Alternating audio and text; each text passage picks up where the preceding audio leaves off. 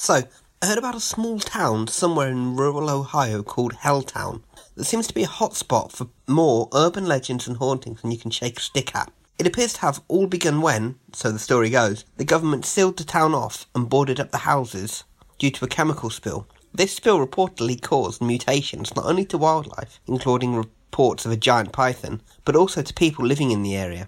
Some people still even call it Mutant Town. Alongside stories of a crybaby bridge and the end of the world road, even stranger legends have grown.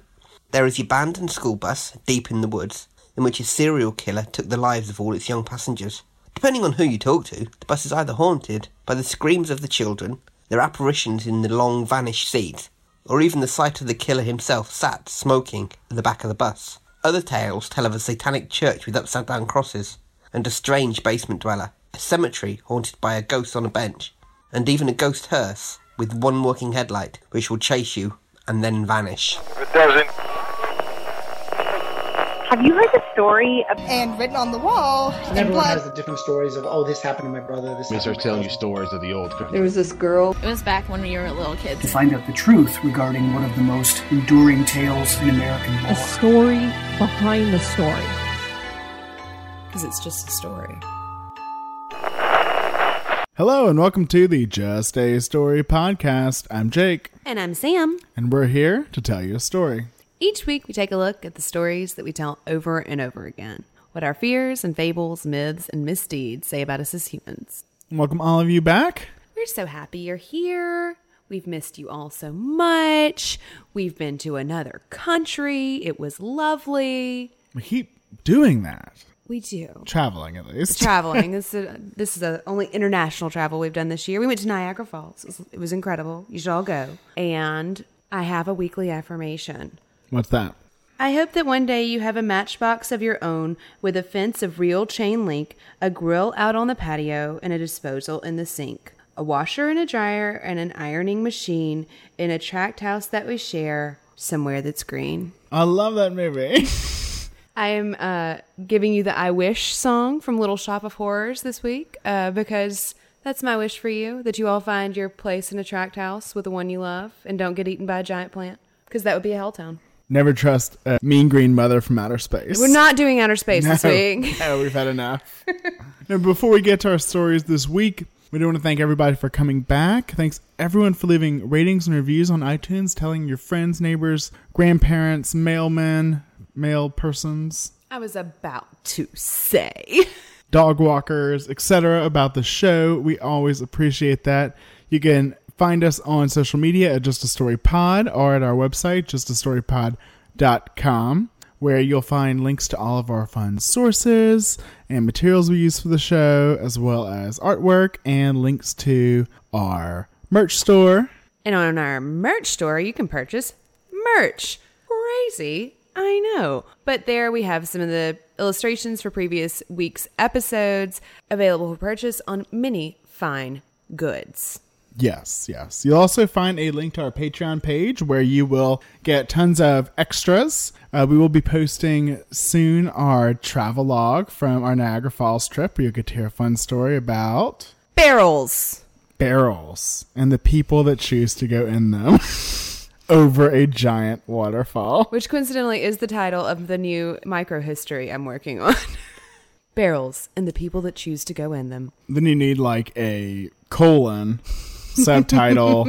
Look at the socioeconomic and race relations between in America and Canada, depending on which fall you go over. Oh, international relations based on plunges over Niagara Falls, the geopolitics of the long peaceful border, or something like that.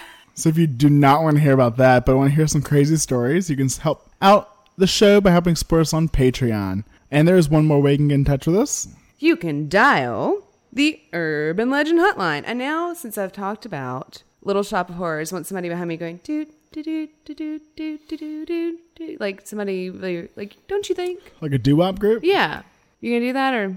No, I'm good. Okay, fine. So you can call the Urban Legend Hotline, 512-222-3375. And once you dial that number, you will reach a voicemail line where you can tell us all your deepest, darkest stories, I was about to say secrets, but I feel bad encouraging you to do that because sometimes you play them on the show. So Only if you want to hear them only on if the you want to show. hear them on the show. But you can call and tell us about your favorite scary story, urban legend, old wives' tale, young wives' tale, whatever you've got. All right, Sam.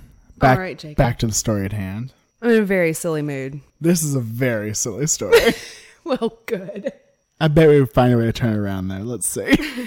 So, have you ever heard of Helltown? I think that's what every teenager calls the town where they grew up, at least once in their diary. One website said, Helltown, no, not Cincinnati. Oh, no. It's like you have unresolved childhood issues. But it is supposedly in Ohio. And I say supposedly, but it's actually a real place. I thought it was like Oz. No, it is a place you can legend trip to. Well, now we're going to have to travel again. So legend tripping is where you go to the site of a supposed urban legend that has like a fixed location in the world. Like people legend trip to go see Resurrection Mary. Yeah, or the Goat Man. Or the Jersey Devil, etc. Yeah, Area 51 could even count. But you can't go to Area 51. Right, I guess so. The You can go border to of Area 51. Alien, The little alien. where you can get a tchotchke. And who doesn't love a tchotchke? But let's Joni say, does, anyway. Oh, God. We had a Fonzie reference the other day. I swear to God, I'm not binge watching Happy Days. Joni and Chachi, like, turn the Nick at Night off. So, Helltown is a place, let us say, that you just got your driver's license and you want to impress your friends. And so you might drive out to Helltown. And which state would we be in? Ohio. Oh, so Cincinnati's close. Right. And You could how's drive there the from extra there. Yeah. merit of that joke? Yeah. So apparently Helltown is the place where urban legends live. So it's just like a holding ground. I guess so. Want to see that lock up. It's like a sci-fi made-for-TV movie. If you were to approach this abandoned town in the middle of the woods, you would find many burned out buildings. On those burned out buildings, or maybe just the dilapidated abandoned ones, you would see official U.S. government no trespassing signs plastered everywhere. We have no trespassing signs where I'm from, but the homeowners with the guns just tacked them up on the pine trees. Oh no, these are U.S. government. I It find says the it. other ones scarier. Yeah, but what are they hiding? Many people think that they are hiding mutants. No, they're at Xavier School for Gifted Children. Don't be ridiculous. These are different mutants. Okay, maybe then. There was a chemical spill. Like Alex Mack. Alex Mack is in Helltown. No. Is this what you're telling me? Like Daredevil. Okay. So there was a chemical spill that has caused mutations around the town. And this is one of the reasons they had to shut down the town. The government took over and it was abandoned. Now, some people say that it's just the animals that are mutated, including a large peninsular python. Has it mutated? It's extra big. Oh, okay. It's like Anaconda. Okay, so it like doesn't want none of you ain't got buns, son. Yeah, I'm talking about the J-Lo movie. Cool. How many really obscure references can we fit in the first 5 minutes of the show? But, you know, some people say it even affected the people that lived there and the Oh, of children course. mutated. This is all a big government cover-up. And I'm guessing they didn't get superpowers. I'm guessing it's more like, Maybe they did. okay, well, Maybe they did. Maybe it's then like, why do they stay in the boarded up houses? they didn't stay there. Well, some may have. Okay, well, Some may have. I'm having trouble following the logic of the There's story. no logic. None. Go with it. I'm trying. I expect too much. But the town does look like they just kind of were either gathered up or got up and left immediately. Because there are abandoned cars, there are things left in the houses, there's an abandoned bus. Okay. Now the bus is one of my favorite of the urban legends because it has several versions of stories surrounding it, such as there was a serial killer that killed all of the kids on a bus one day. Technically, that's a spree killer. Yeah. Not to parse too. Thank you. serious, all right. Thank you. Sometimes you can go and see that it's covered in blood, but most of the time you don't see that because all the seats have been removed that were covered in blood. To protect the prying eyes of the public. I guess. Or you can see the spirits still sitting in their ghostly seats. But not their real seats because they've all been removed They're because of gone. the blood. Okay, now this Or makes more sense. You can see the spree killer, ghost, spirit. Why is he dead? Well, I don't know. Okay. Mutated, I don't know. And he is sometimes leaning against the bus, smoking a cigarette. No, I'm pretty sure that's just the cigarette man from X-Files, but whatever. Now, if you go down this dilapidated, broken down road, you will come to a road closed sign. Now, if you were to choose to go past this sign, you may come in contact with some of the residents. One of them has a hearse with one headlight that will drive you out of town. Not physically. Wait, this is in Ohio. That's where the one headlight headless motorcyclist was. That's true. So maybe he's just traveling. Maybe he's just legend tripping himself. Could be. Maybe he just wants his own Jersey Devil to be friends with. Maybe he wants a place of his own. Out in the country. Somewhere that's green. To settle. There's a cemetery, and this cemetery is full of children's graves. Specifically? From the bus incident. Oh, really? That's what they say. That's what my friend told me. I hate when they say things. Look, I was in detention the other day, and my friend told me this story. He sounds really cool. I bet you'll be friends forever. Like a jock and a nerd and a prom queen, a freak. You should start a club. Like a breakfast club. Oh, and so, since all of the people were driven out of this town, who would let a perfectly good town go to waste? So also, Satanists live there. Well, they have to live somewhere. I guess so. Helltown's as good a place as any, I suppose. There's not a daycare around. Well, there are all those children's graves. Maybe they can necromancy the children. I don't know. Maybe that's what happened to the bus. So now, one stalwart television station did do a documentary about it. Uh-huh. It was a 2-hour special on the history of Helltown for Destination America's Ghostober lineup. Oh, Ghostober. So, the trailer says... Do it the voice. In 1974, Thank you. the U.S. government evacuated an entire town of Boston, Ohio. This is the story of a real American town. People have reported seeing some monster lurking in its rooms. And the government cover-up. Boston, Ohio was stripped of its name. Now, it has a new one. Helltown. Exactly. Now, in this documentary, they do interview Paul Wyndham, who's a professor of folklore and mythology at Cuyahoga Community College.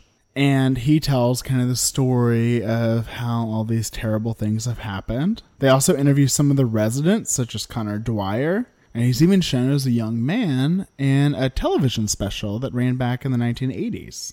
And he's sitting with his grandfather on their front porch. And the grandfather mentions that he doesn't want to move his family out of the area because Connor is deaf and then have trouble in a new location. So they knew it was coming, this chemical spill / serial killer / Satanist occupation. Evacuation, government evacuation. But, of course, while it was presented as a documentary, it was like a mockumentary or like a Blair Witch style kind of movie.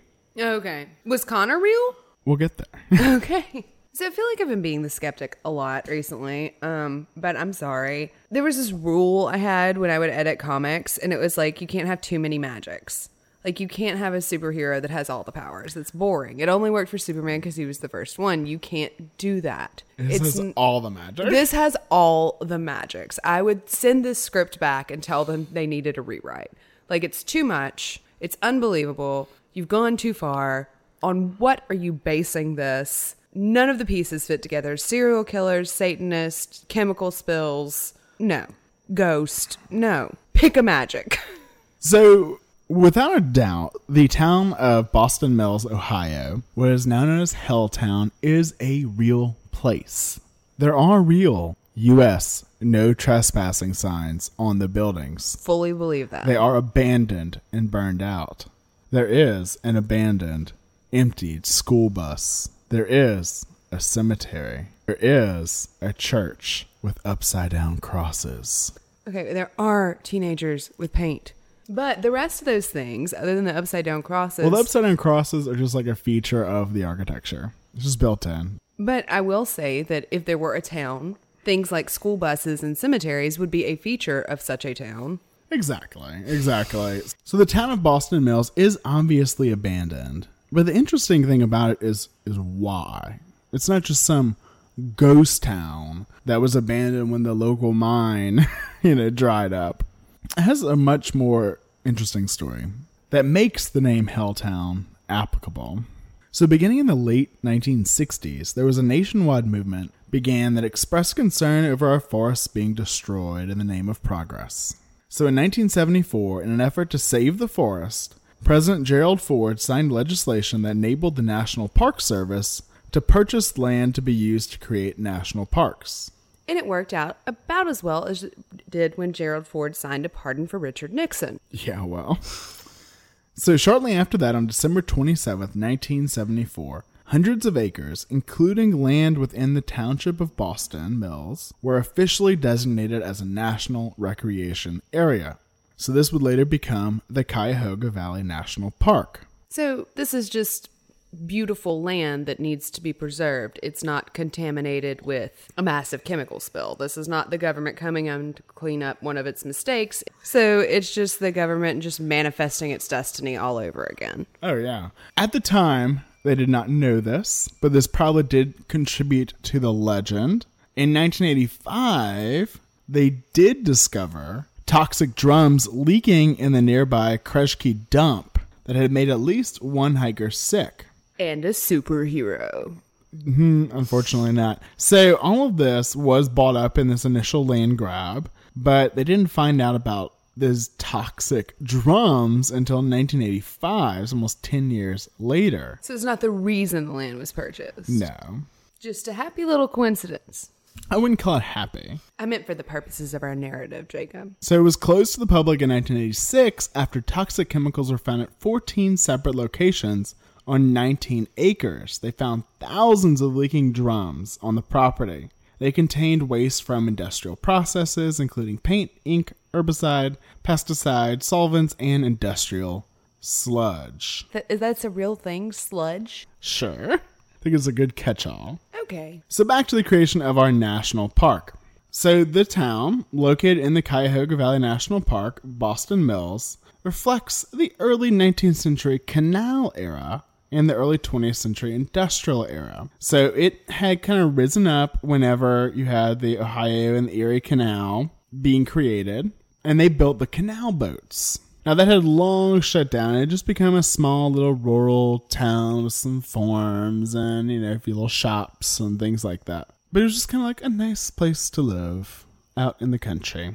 One resident said, "One of my reasons for wanting to move out here and raise a family here, there were all kinds of people with integrity and individuality. No one was trying to rip anybody off. They were just trying to live here and take care of the environment and be private people." But now between 1979 and 1982, thousands of people had their homes taken. Taken? Like somebody would just come knock and be like, "You don't live here anymore. Go away." In a way. Oh. They were all bought up. Okay. By the National Park Service. So this was all... That's better than taken. Well, let's see. Okay. So this was all followed by a documentary crew, and it was featured on Frontline July of 1983, and a piece called For the Good of All. Now the host says this is a classic political story, a story about good intentions, bureaucracy, and a struggle against individual homeowners and those acting for the good of all. That is a classic political story. By the way, clips from this were used in that Helltown movie. Bullshit. At least they kind of mocked him up. At first, the local people liked the idea of living within a national park. This would be great. They'd always been kind of conservation-minded. But then they found out they weren't invited. Basically. They were assured only a handful of houses would need to be purchased, but that was not the case. They had already had 30,000 acres of land bought up, and they started buying up homes and land around the town. One resident said, "They want to take my house and turn it into a visitor center because they think it's so nice." Another one said, "I asked the lawyer, suppose we'd ignore them son of bitches." He said, "Well, they'll send armed men in to take it from you." Well, that didn't worry me a great deal except for Grandma. And that would tear her to pieces if it went that way. So I decided to do the best I could and get out. Do you have the idea in your mind that Grandma left there tied to the top of a pickup truck in a rocking chair, like the Beverly Hillbillies? Because that's what I'm imagining. We can only hope.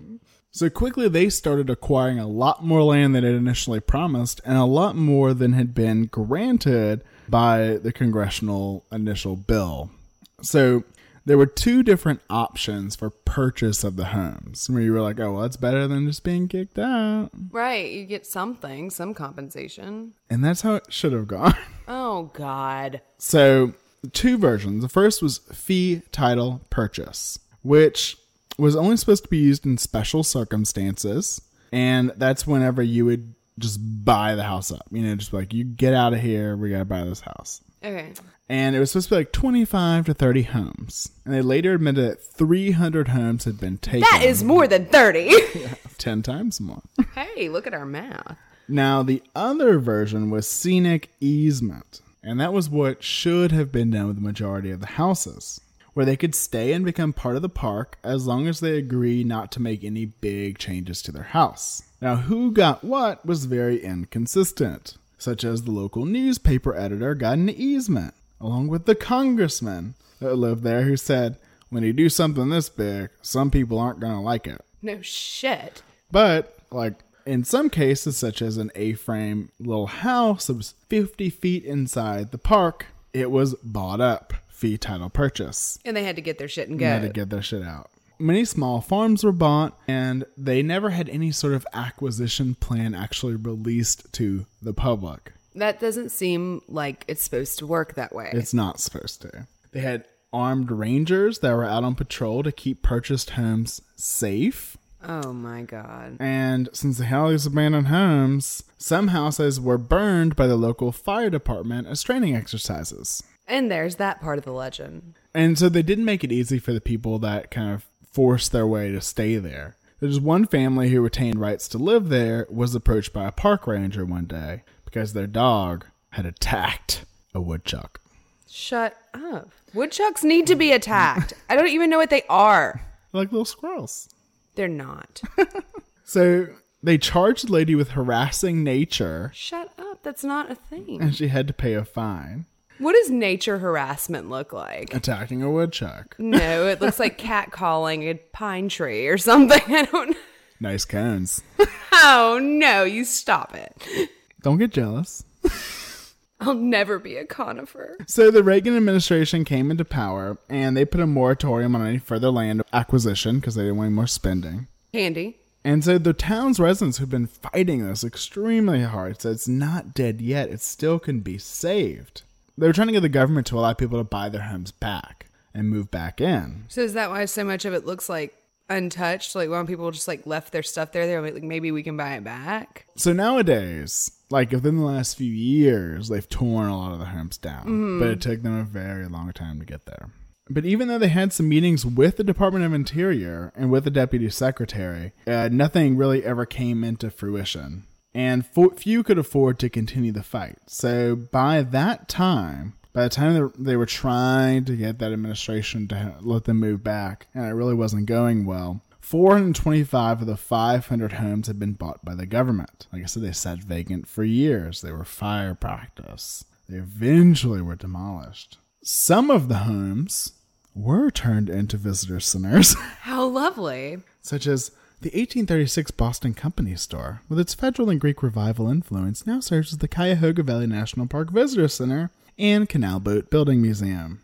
I would so go there and not know to feel bad. Exactly. You wouldn't know that was... I would go to the boat museum. that someone was basically forced out of that property. And in the documentary, they show that these residents do not want to leave. They don't mind the park.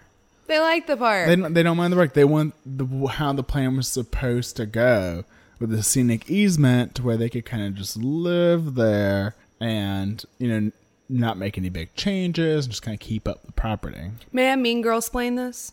Wow. So this is like in college when your roommate's like, hey, I was thinking, wouldn't it be great to have a party next Friday? And you're like, yeah, that sounds awesome. And you're like going along with the plans. And she's like, hey, can you stop and get your friend that's 21 to like go and buy booze for the party? And you're like, yeah, sure. And then your friend goes and you get the booze and she's like, hey, I have a final tomorrow. Do you think like maybe you could like go pick up some plates and stuff? And you're like, yeah, sure. And then she's like, oh, I'm really sorry, but like there are just going to be too many people and you're not invited to the party. That was a really weird explanation. It's right on, though. It's like that level of like, yay, that sounds great. What do you mean I'm not invited? I have put up with your shit. No, that is exactly what this is. I promise you. But forever. So I mentioned that PBS documentary, and I found it eventually, and so I'll post it on the website. And you can see just, how heartbroken some of these residents are that have lived there their whole lives and their communities being torn apart to build a national park when it really didn't need to be, because there was already a large area. And you can see what the area looks like. Some of the areas look like now, like that were farmland. They're just picnic areas.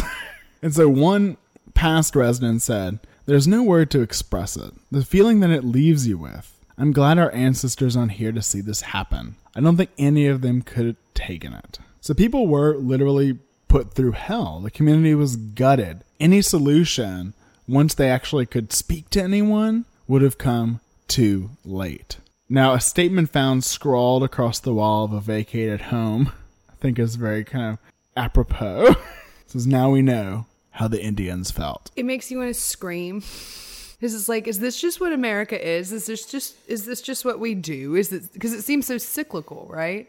It does. So let's talk about one of the original incarnations of this cycle. And so we've already talked about what many of you may be thinking, like the Trail of Tears. Of course, people's lands were completely gutted and taken away. And you could definitely go listen to that episode and probably cry. It's the Ancient Indian Burial Grounds episode is the one where we really dive into that. But now I want to talk about sort of phase 2 of that kind of removal, if you will. This is sourced from one of the best nonfiction books I've read, at least this year, maybe ever. Sweep the awards when they come out next year.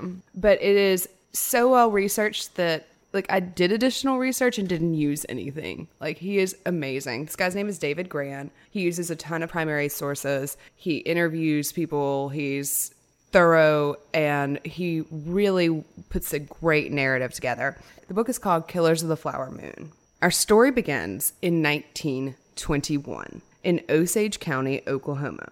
A woman named Anna Brown, who is a member of the Osage tribe, has gone missing. Anna was recently divorced and had no children, but her disappearance followed that of another local man named Charles Whitehorn. So was he Osage too? He was. Yeah. And so this raised some questions. It seemed odd that two members of the tribe would go missing so close together, and they had nothing materially to do with one another. The Osage tribe lived on their reservation in Oklahoma, and oil deposits had been discovered under their reservation. So they had rights to it. Yes. Through very careful negotiations, they had been allowed to retain their mineral rights within the tribe. Wow. So in 1923 alone, the tribe took more than $30 million, which would be equivalent to $400 million today. And they were considered the wealthiest people per capita in the world. Amazing. It's all going very well. Talk about some payback for the Trail of Tears. We'll see. The wealth was noted and widely remarked upon. The New York Weekly Outlook said, lo and behold, the Indian, instead of starving to death, enjoys a steady income that turns bankers green with envy. And reporters would, of course, remark upon the contrast between, like, their seemingly savage ways and posh accoutrements. One article noted a circle of expensive automobiles surrounding an open campfire where the bronzed and brightly blanketed owners are cooking meat in the primitive style. Oh my God. That savage with his Packard. The Washington Star said, that lament, lo the poor Indian, might appropriately be revised to, ho the rich redskin. So the press is noting it. They're snarky about it. Everyone kind of knows of the Osage and their legendary wealth. Now, Anna was a member of a large Osage family. Her parents had both been born before the tribe had moved from their Kansas reservation to the Oklahoma reservation. Her sister Minnie was dead, but Rita, another sister, and her husband Bill, they are the Smiths, we will continue to talk about them, and her mother still lived on the Osage territory. And so did her other sister, Molly, and her husband, Ernest. They are the Burkharts. Ernest, her brother-in-law, had a brother himself named Brian. And Brian was the man who was last seen with Anna before she went missing. Oh, that's sketch. And Molly and Ernest's home was the last place that Anna had been seen before she disappeared. Gran describes Ernest this way. Ernest had a tendency to drink moonshine and play Indian stud poker with men of ill repute. But beneath his roughness, there seemed to be a tenderness and a trace of insecurity. And Molly fell in love with him. Born a speaker of Osage, Molly had learned some English in school. Nevertheless, Ernest studied her native language until he could talk with her in it. She suffered from diabetes, and he cared for her when her joints ached and her stomach burned with hunger. After he'd heard that another man had affections for her, he muttered that he couldn't live without her. So, local authorities had been alerted to Anna's disappearance. But this was not exactly like filing a formal report in a police office and then someone takes your name and number and they'll get back to you. This is kind of still posse territory. It's still the Wild West. It is pretty much the Wild West, yes. Before it was a state. So it had only been a state for like 15 years. Okay. It was a fairly recent addition to America. Gran notes, towns like Whizbang, where it was said that people whizzed all day and banged all night, were in the territory, and all the forces of dissipation and evil are here found, a U.S. government official reported. Gambling, drinking, adultery, lying, thieving, murdering. Nice list, bro. Anna had become entranced by the places at the dark ends of the street, the establishments that seemed proper on the exterior, but contained hidden rooms filled with glittering bottles of moonshine. One of Anna's servants later told authorities that Anna was someone who drank a lot of whiskey and had very loose morals with white men. Any of that true? Yes. Oh, okay. I think it's a fair question. No, it is.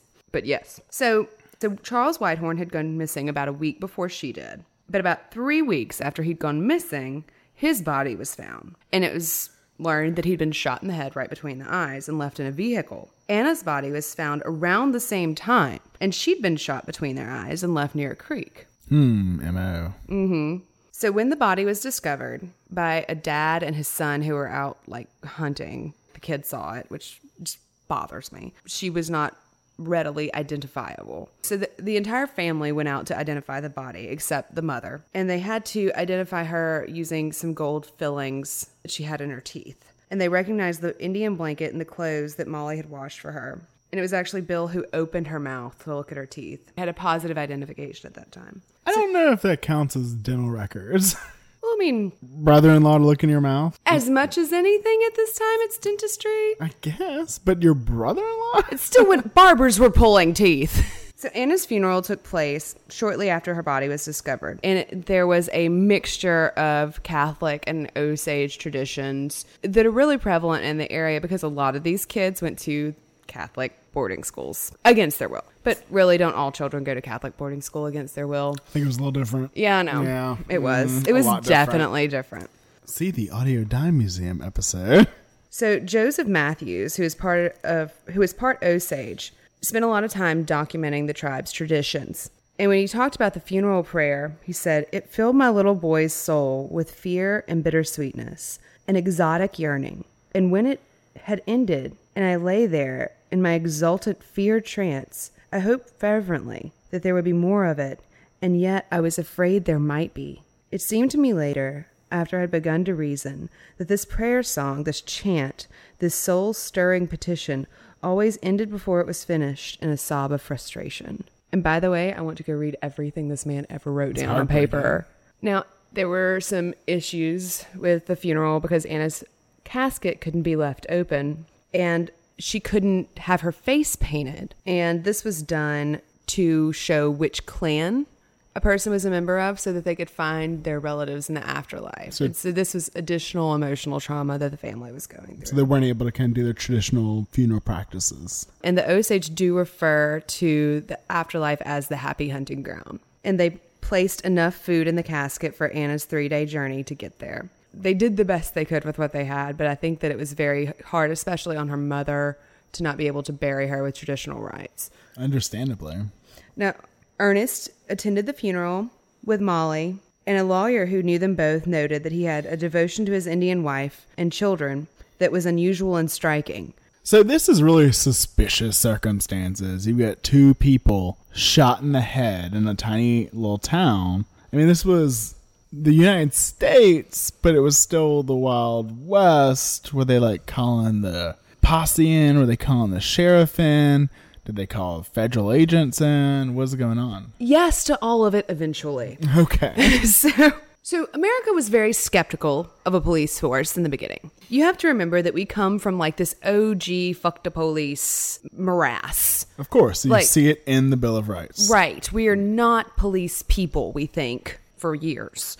We still think. Okay. There was this, we don't like authority. We don't like people telling us what to do. Ergo American Revolution. And people held on to that sentiment. People were very resistant to the idea of formally establishing any police force. They did not like that. So citizens would just get together and round up, literally, posses. I know it sounds like a funny word, but it's true. Only in the mid-19th century, after the growth of industrial cities and a rash of urban riots, after the dread of the so-called dangerous classes surpassed the dread of the state, did police departments emerge in the United States. And by the time of Anna's death, the informal system of citizen policing had been displaced, but vestiges remained, especially in places that still seemed to exist on the periphery of geography and history. Now, there were lawmen, bounty hunters, etc., that were very much supposed to just go kill the suspect.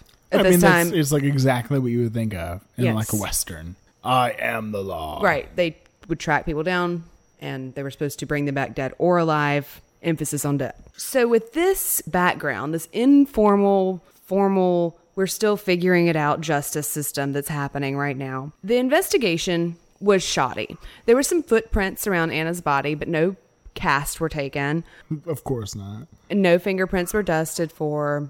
Did they have fingerprints? Yes, they in did. France? No, that was one of the things that the feds were working on, was getting the database together. Very important, you understand, very organized.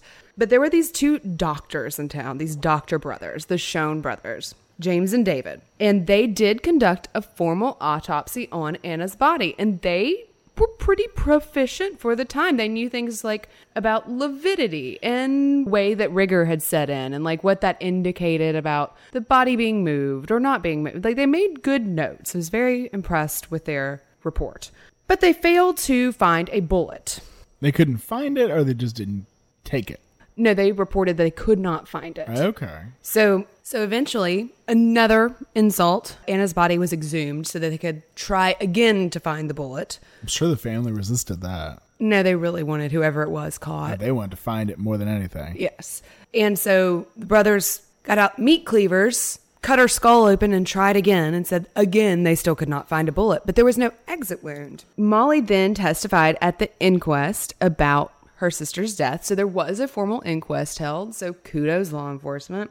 And she says that she did last see Anna with Brian Burkhart. Now, Brian was eventually detained by authorities after the first hearing, and they even put his brother Ernest, Molly's husband, in lockup with him. But then they were turned loose for lack of evidence. And then Ernest was asked if he had any information about how Anna met her death, and he said no, and said, I don't know of enemies she had or anyone who disliked her. Why'd they let them go? They had Brian especially, had a very strong alibi. He said that he'd been to see a play in another town with his aunt and uncle, and the aunt and uncle backed up his story. Okay. And the play actually had been in town. Now, Anna had an ex-husband. As I mentioned, she was recently divorced, and his name was Oda Brown. But he had been very visibly shaken by her death, and he had these big public displays of grief. And some people thought that maybe they were too big and too public. And they're like, is he compensating for something? And so that became very suspicious. Now, he was not pleased with Anna before she died, because through the course of their divorce, she formally disinherited him. Oh, so all the oil money. Right. Ooh, starting to get sketchy. So she left all her money to her mother. Brown actually hired a lawyer even after her death to petition for him to get some of her inheritance. An investigator concluded that he was absolutely no good and capable of doing almost anything for money. But all this was circumstantial, and they couldn't really get a case together for Oda. So Molly then went to a man named William King Hale, who was Ernest's uncle, for help. And in order to help keep these names straight, he's the king of Osage County, and that's probably the easiest way to think of him. He was a prominent white citizen in the Oklahoma Territory, but no one knew where he came from. Ah, mysterious king. Mm-hmm. So by king, like he was like a really wealthy guy. Really had his fingers influential. and everything. Yes. Now, what did he think of those engines? Well, he was their sovereign, their white father, like Thomas Jefferson. Okay. Okay. So he didn't have any problem with the Osage people? No. Good. Okay. I'm pleasantly surprised. So, arriving in the territory with little more than the clothes on his back and a worn Old Testament, he embarked on what a person who knew him called a fight for life and fortune in the raw state of civilization. So he went west, young man. He did, or maybe east, no one knew. But the earliest way that people in the territory knew him, like his first incarnation of King Hale, was a cowboy. Like he was a real honest-to-God cowboy. But eventually he saved up enough money and borrowed the rest and bought his own herd in the Osage Territory. A local resident said of Hale, "He's the most energetic man I ever knew. A man who invested in his business," recalled. "Even when he crossed the street, he walked as if he was going after something." But he was also known as Osage County's greatest benefactor. He aided the Osage before they were flush, when they needed it. So before they hit the oil, before they hit black gold. Absolutely. Texas tea. Are we really doing another Hillbillies reference? Yeah. Okay. It's called a callback. You're right. That means we're smart. So he donated to a lot of local charities and schools and a hospital. And he also decided he was a preacher and signed his letters Reverend W.K. Hale. A local doctor said, "I couldn't begin to remember how many sick people received medicinal attention at his expense and how many hungry mouths have tasted his bounty." Later, Hale wrote a letter to an assistant chief of the tribe saying, "I never had better friends in my life than the Osages. I will always be the Osages' true friend." And so he was a very busy man. He was always moving and shaking. And he kept like a million irons in the fire. And he'd wake up at 4 a.m. and go work on his ranch. And then he would just be very civically and capitalistly minded the rest of the time. Gran wrote, "He worked with the fervor of someone who feared not only hunger, but an Old Testament God who at any moment might punish him like Job." So he does seem like a logical person for Molly, the sister, to go ask for help. He says he's always going to be the truest of true bestie friends with the Osage people. Mm-hmm. And he has massive political sway, lots of money, lots of influence. He's white, which doesn't hurt. It always helps. I was going to say back then, but really no. Yeah. Mm-hmm. Maybe it just helped more. But And he would also remark and say things like he and Anna had been mighty good friends. Like he said that a lot to a lot of people. And he was also a reserved sheriff's deputy. And he thought of himself as a lawman. he thought of himself as an everything man. He did. He said he was a powerful local advocate for law and order for the protection of God-fearing souls. So what did he do? He hired some investigators? He did. Yeah? Called the Pinkertons in? Yes, he did. Yes. Pinkerton Agency. Oh, that's an episode I cannot wait for. It's going to be good, folks. So the newly recruited investigators began to look into various known criminal elements in the area. The riffraff. And there was a lot of riffraff. Riffraff. It was a no man's land for a while. And there were still parts of the territory that were largely unexplored and uninhabited, where people could go hide out in caves, etc., etc. And if you read about this period in crime history, a lot of like bank robbers and just that kind of criminal. John Dillinger, but not him, Bonnie and Clyde-esque people were going to hide out in the hills in the Osage Territory. And one of them was named Al Spencer. He was called the Phantom Terror. Ooh. And he had started out his criminal career on horseback with Jesse James. Nice. But he made the transition. I think Jesse James went and hid in the hills of Oklahoma. Everyone did. Yeah. But, you know, Spencer, being a sharp guy, had recognized that technology was improving and he could now use cars to rob things. Smart guy. So he had become infamous all over again. And the Arizona Republican reported that Spencer, with his, quote, diseased mind and misguided love of adventure, appealed to the portion of the population of the country that fed on false idolatry. Ah, so he was just like the romantic outlaw hero that Americans love to love and hate. Yes, very Bonnie and Clyde, this fellow. So as they're going down all these paths, pursuing all these known criminals in the area, bootleggers, moonshiners, what have you, in July of 1921, Lizzie, the mother of all the daughters, Molly and Rita, as well as Anna, died. Her health had declined very rapidly after Anna's death, but Bill Smith, her son-in-law, Rita's husband, suspected foul play. Oh no. I mean, it is suspicious. It's like right after Anna dies. And the other guy dies. Right. So Bill, who is described as a bruising bulldog of a man, decided he was going to look into this himself because he'd reported it and no one seemed to care. And he was really bothered because there was this vagueness around the mom's illness. It just came on and no one could say exactly what it was. And there had not actually been an official natural cause of death. And this just did not sit right with him. So why was Bill suspicious? What would anyone want to kill a sweet old lady for? Money. Money. That is the answer. Oil money. So let's take a minute and explain some of the literal lay of the land. Let's get our heads around how the money stuff works. So let's start with some Osage history. Let's talk about how they got from where they were to where they are.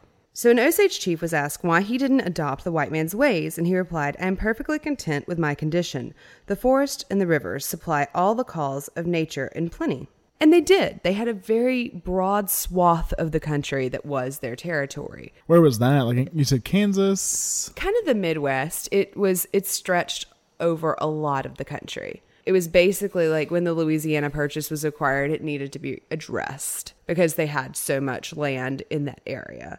Now, Jefferson was very fond, speaking of the Louisiana. Thomas Jefferson? Yes, that one. Who purchased Louisiana from France? From Napoleon, no less. Napoleon. That's the one, yes, that Jefferson. He was very fond of the Osage people, actually. He was their white father. Yeah. And what's even worse is that term keeps being used for people in Washington, and I find it heartbreaking. And the term white father keeps getting used for Jefferson, too. Oh, snap. That is a Sally Hemings History burn. But anyway, let's look at the nicer side of Jefferson for a moment, if we may. It's nice books. His library, y'all. Was burned down. Another day. Another day. So he calls all the chiefs in from the Osage Nation and addresses them. He says, my children, it is so long since our forefathers came from beyond the great water that we've lost our memory of it. And we seem to have grown out of this land as you have done. We are all now one family. On your return, tell your people that I take them all by hand, that I will become their father hereafter, and they shall know our nation only as friends and benefactors. Over promise. Under deliver. He's continued to say that they were the finest men he had ever seen and that they should really try their best to be fair to the Osage people. Like, he continued to say it even when they weren't in the room, which is remarkable. Okay. He described them as a heroic race that once held undisputed ownership over all of this region. But despite Jefferson's seemingly warm attitude toward the Osage people, they were moved off their land, which spanned much of the Midwest, to a reservation in Kansas.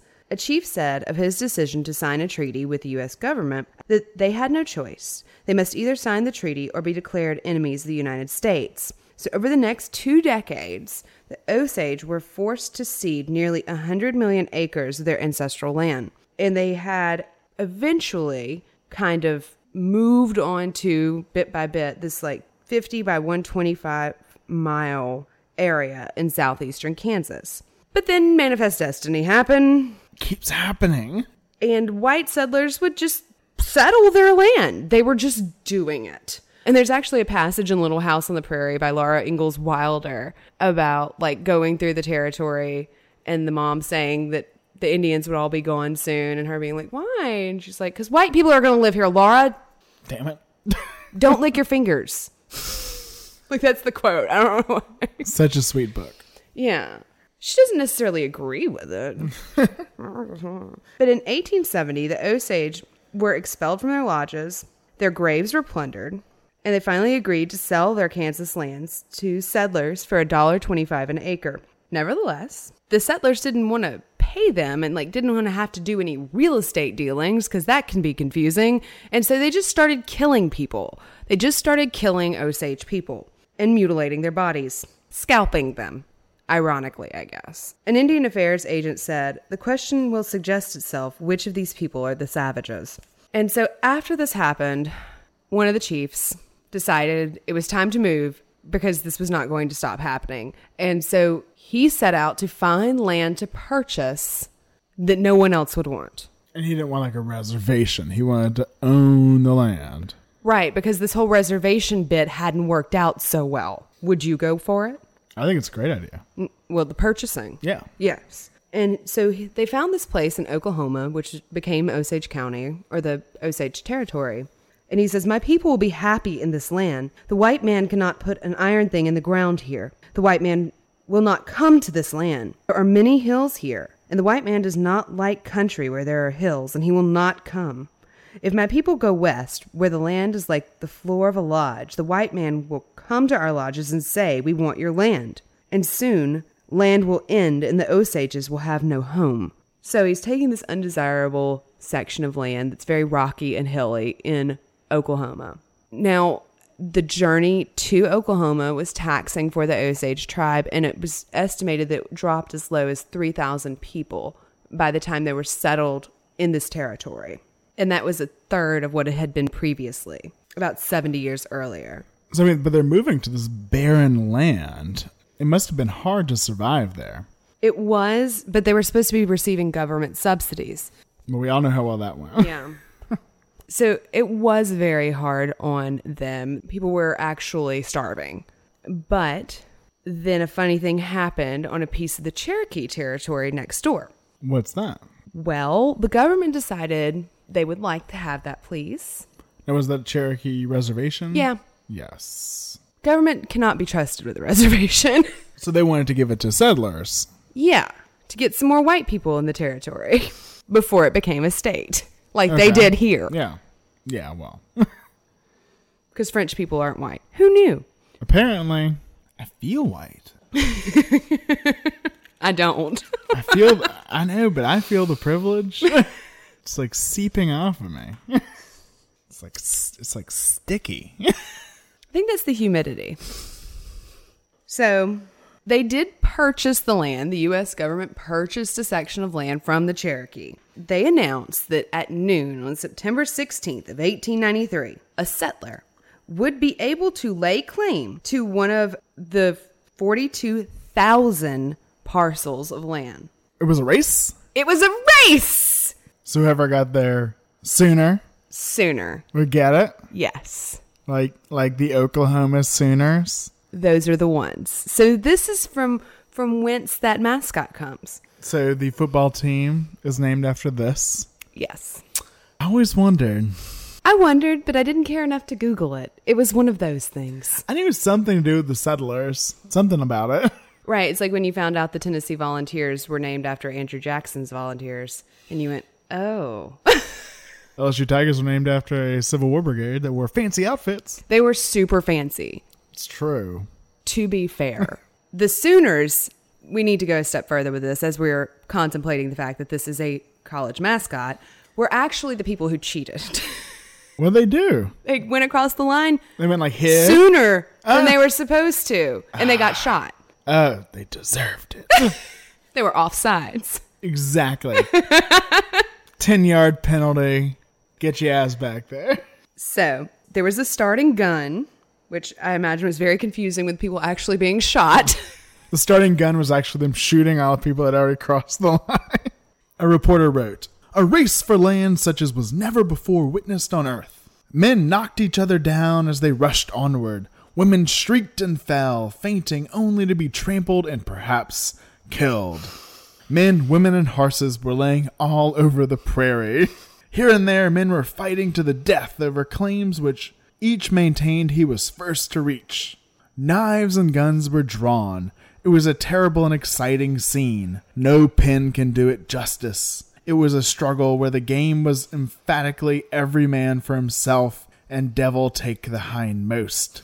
By nightfall, the Cherokee outlet had been carved into pieces. So first, sounds like a post-apocalyptic game.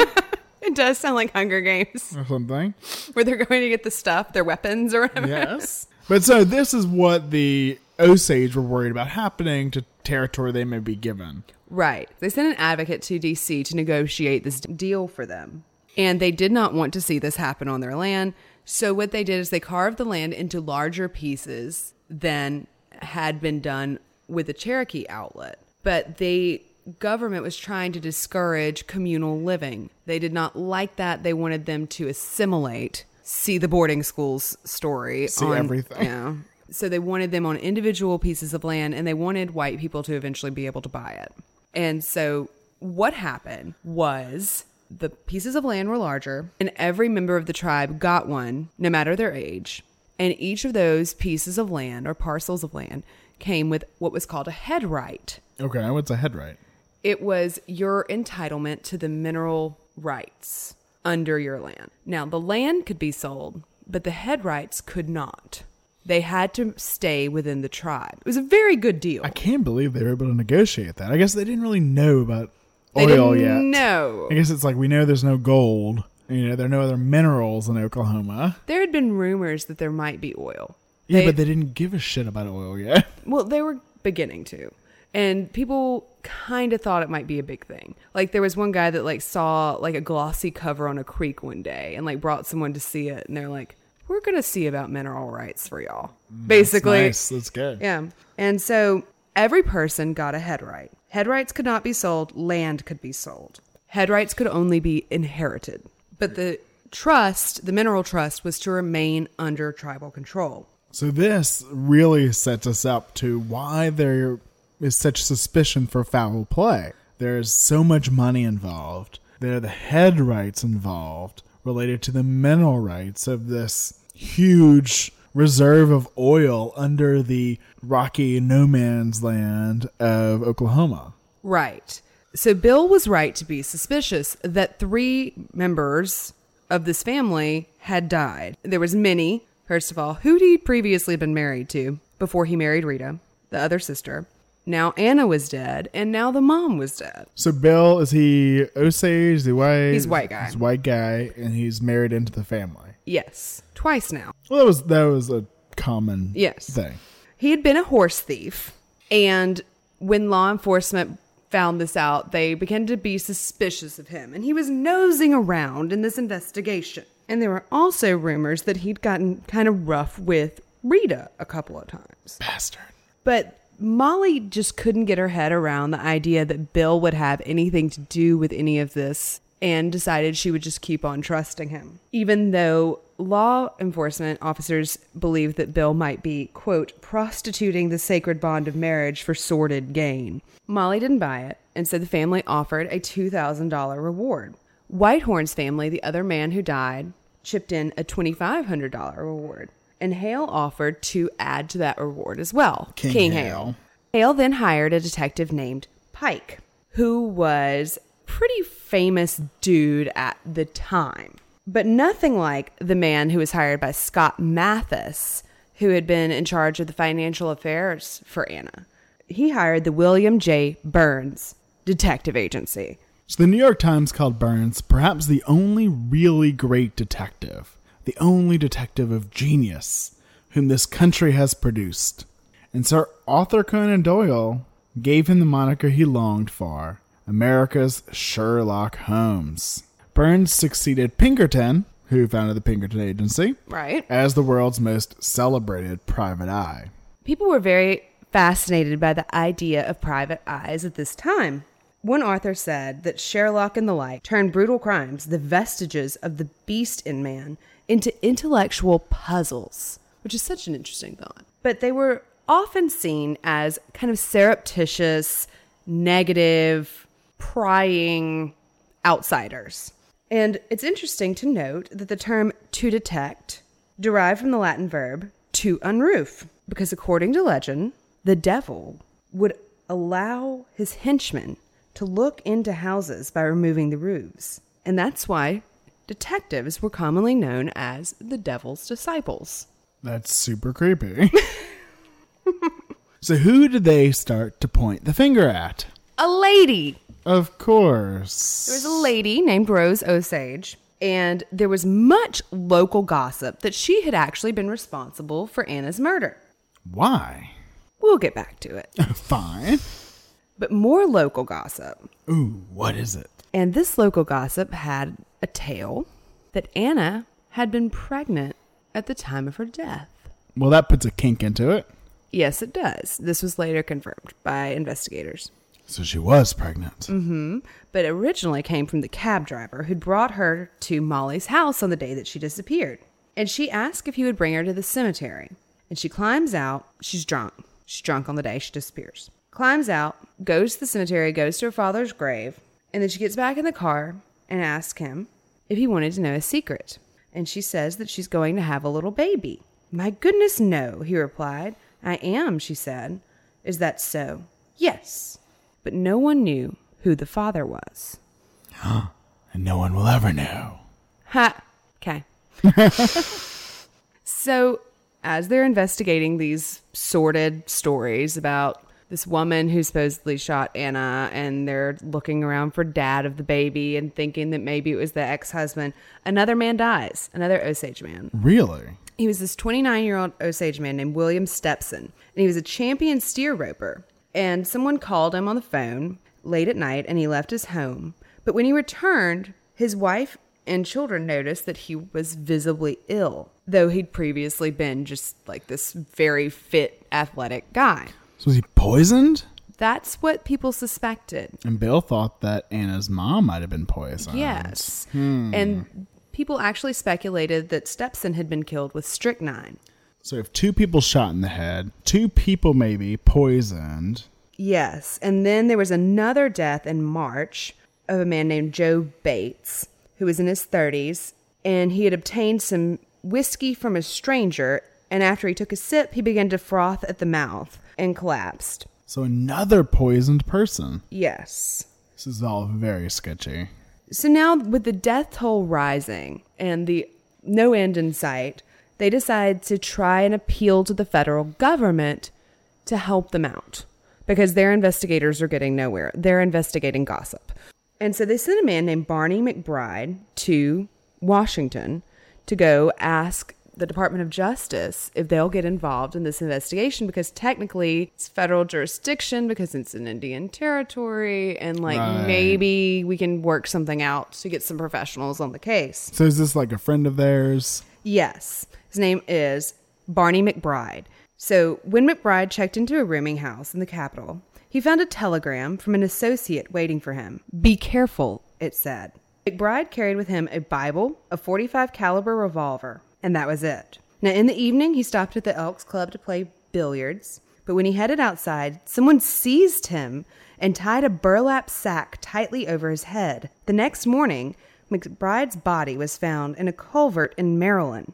He'd been stabbed more than 20 times. His skull had been beaten in, and he'd been stripped naked except for his socks and shoes, in one of which had been left a card with his name. The forensic evidence suggested that there had been more than one assailant, and authorities suspected that his killers had shadowed him from Oklahoma. News of the murder quickly reached Molly and her family. The killing, which the WAPO called the most brutal crime in the annals of the district, appeared to be more than simply a murder. It had the hallmarks of a message, a warning. Yeah, they put the note in his shoe. And that's when the Washington Post decides to print the headline, "Conspiracy Believed to Kill Rich Indians." Conspiracy. Okay, so we have all of these Osage people being murdered. I mean, because they're being murdered. They're being shot, poisoned. But, we just talked about how the head rights work. And so the only way that people could get access to these mineral rights is if they inherit it. Right. So to me, it's gotta be like a family member doing this? Well, one would think, but there was actually yet another demeaning process that took place. No. So this is where we need to talk about guardianship. Guardianship. The federal government did not believe that red people knew how to have money. Does anybody know how to have money? No. The answer is no. So the Office of Indian Affairs was tasked with determining which members of the tribe were capable, competent to manage their own money. And the tribe did not think that was a good thing, and they objected stringently. But nevertheless, many of the tribe were deemed incompetent, including Anna and her mother. And they were forced to have a white guardian overseeing and authorizing all of their spending, literally down to groceries. So were they assigned? Were they able to pick somebody? No, they were assigned. So how were they deemed incompetent? They would tell you there was a process, Oh, okay. but mostly it was by the amount of Indian blood that you had. Okay. So if you were half Osage, you were probably competent. But if you were full-blooded Osage, you were probably incompetent. Seriously? Yeah. One Osage man who served in World War I complained, "I fought in France for this country, yet I'm not allowed to even sign my own checks." And I think, sir, you have a good point. And they suspected that the Osage people were like a child of about 6 or 8 years old. Oh, that's not demeaning at all. And they justified all of this by saying that they suffered from racial weakness. God. Yeah, I know. The fact that the Osages had money was resented pretty openly. One reporter for Harper's Monthly wrote, "Where will it end? Every time a new well is drilled, the Indians are that much richer." And then they added, "The Osage Indians are becoming so rich that something will have to be done about it." So what you're telling me is why people got nervous. We should rename our show. Spin-off! Every history episode. We should just do a history-only one and call it White People Got Nervous. A travel magazine wrote, "The Osage Indian is today the prince of the spendthrifts. Judged by his improvidence, the prodigal son was simply a frugal person with an inherent fondness for husk." And then a letter to the editor in The Independent referred to the typical Osage as a good-for-nothing who attained wealth merely because the government unfortunately located him upon oil land, which we white folks have developed for him. And then John Joseph Matthews recalled reporters enjoying, quote, "the bizarre impact of wealth on the Neolithic men with the usual smugness and wisdom of the unlearned." And the Guardians had complete and total control over all the money. They could not withdraw money without their Guardians' consent, and this was abused. So for anything, like they had a little limit? Yes. For example, in Anna and her mother's case, Exhibit Q in their incompetency trial, or their competency trial, was a bill for $319 from a butcher shop. So they bought too much meat? They bought too much meat, therefore they could not handle their money. Sounds legit. Now, an investigator for the government declared, "I have visited and worked in and about most of the cities of this country, and I am more or less familiar with their filthy sores of iniquitous cesspools. Yet I never wholly appreciated the story of Sodom and Gomorrah, whose sins and vices prove their undoing and their downfall, until I visited this Indian nation." And he implored Congress to take greater action. "Every white man in Osage County will tell you that the Indians are now running wild. The day has come when we must begin our restrictions of these moneys or dismiss from our hearts and conscience any hope we have of building the Osage Indian into a true citizen." They're not going to assimilate if they don't have to. Exactly. Now, Chief Bacon Ryan, I'm sorry. that's his name. That's fantastic. Are you so jealous? So jealous. Because I feel like that should have been my name. I feel like maybe my mother made a mistake. Testified that whites had, quote, "bunched us down here in the backwoods, the roughest part of the United States, thinking, we'll drive these Indians down where there is a big pile of rocks and put them there in that corner. And now that pile of rocks had turned out to be worth millions of dollars, and he said, everybody wants to get in here and get some of this money." Another chief explained that they didn't have money to pay children's hospital bills. The Guardians were cutting off things like that. And he says, "We have many little children here. We want to raise them and educate them. We want them to be comfortable. We do not want our money held up from us by somebody who cares nothing for us. We want our money now. We have it. It is ours. We don't want some autocratic man to hold it up so we can't use it. It is an injustice to all of us. We do not want to be treated like a lot of little children. We are men, able to take care of ourselves. So this program was put into place by some racist asshole, literally. Like the Bureau of Indian Affairs is like, we've got to stop them from having money or they'll never be like us. They're just going to keep doing their Indian bullshit. And then we have a group of prominent white citizens who take on the role of guardian and use and abuse it in terrible ways, like cutting off food and money for hospital bills. And if you die, your guardian gets control of your money. All the pieces are falling into place. Right. And Molly had a guardian, too. She was deemed incompetent because she was full-blooded Osage. Well, I'm definitely incompetent. Yes. And so she had a guardian, and it was her husband, Ernest. Just to fill this out a little bit more, because it makes me so angry, and I think you should be angry with me. In 1924, the Indian Rights Association, which defended the rights of the Osage people, conducted an investigation into what it described as, and I'm quoting from an official document, an orgy of graft and exploitation. And the group documented how the riches of Oklahoma were being shamelessly, again, quoting, shamelessly and openly robbed in a scientific and ruthless manner. And guardianships were plums to be distributed to the faithful friends of judges as rewards for their support in the poll. Judges were known to say to citizen, you vote for me, and I'll get you a good guardianship. A white woman married to an Osage man described to a reporter how the locals would plot. A group of traders and lawyers would sprung up who selected certain Indians as their prey.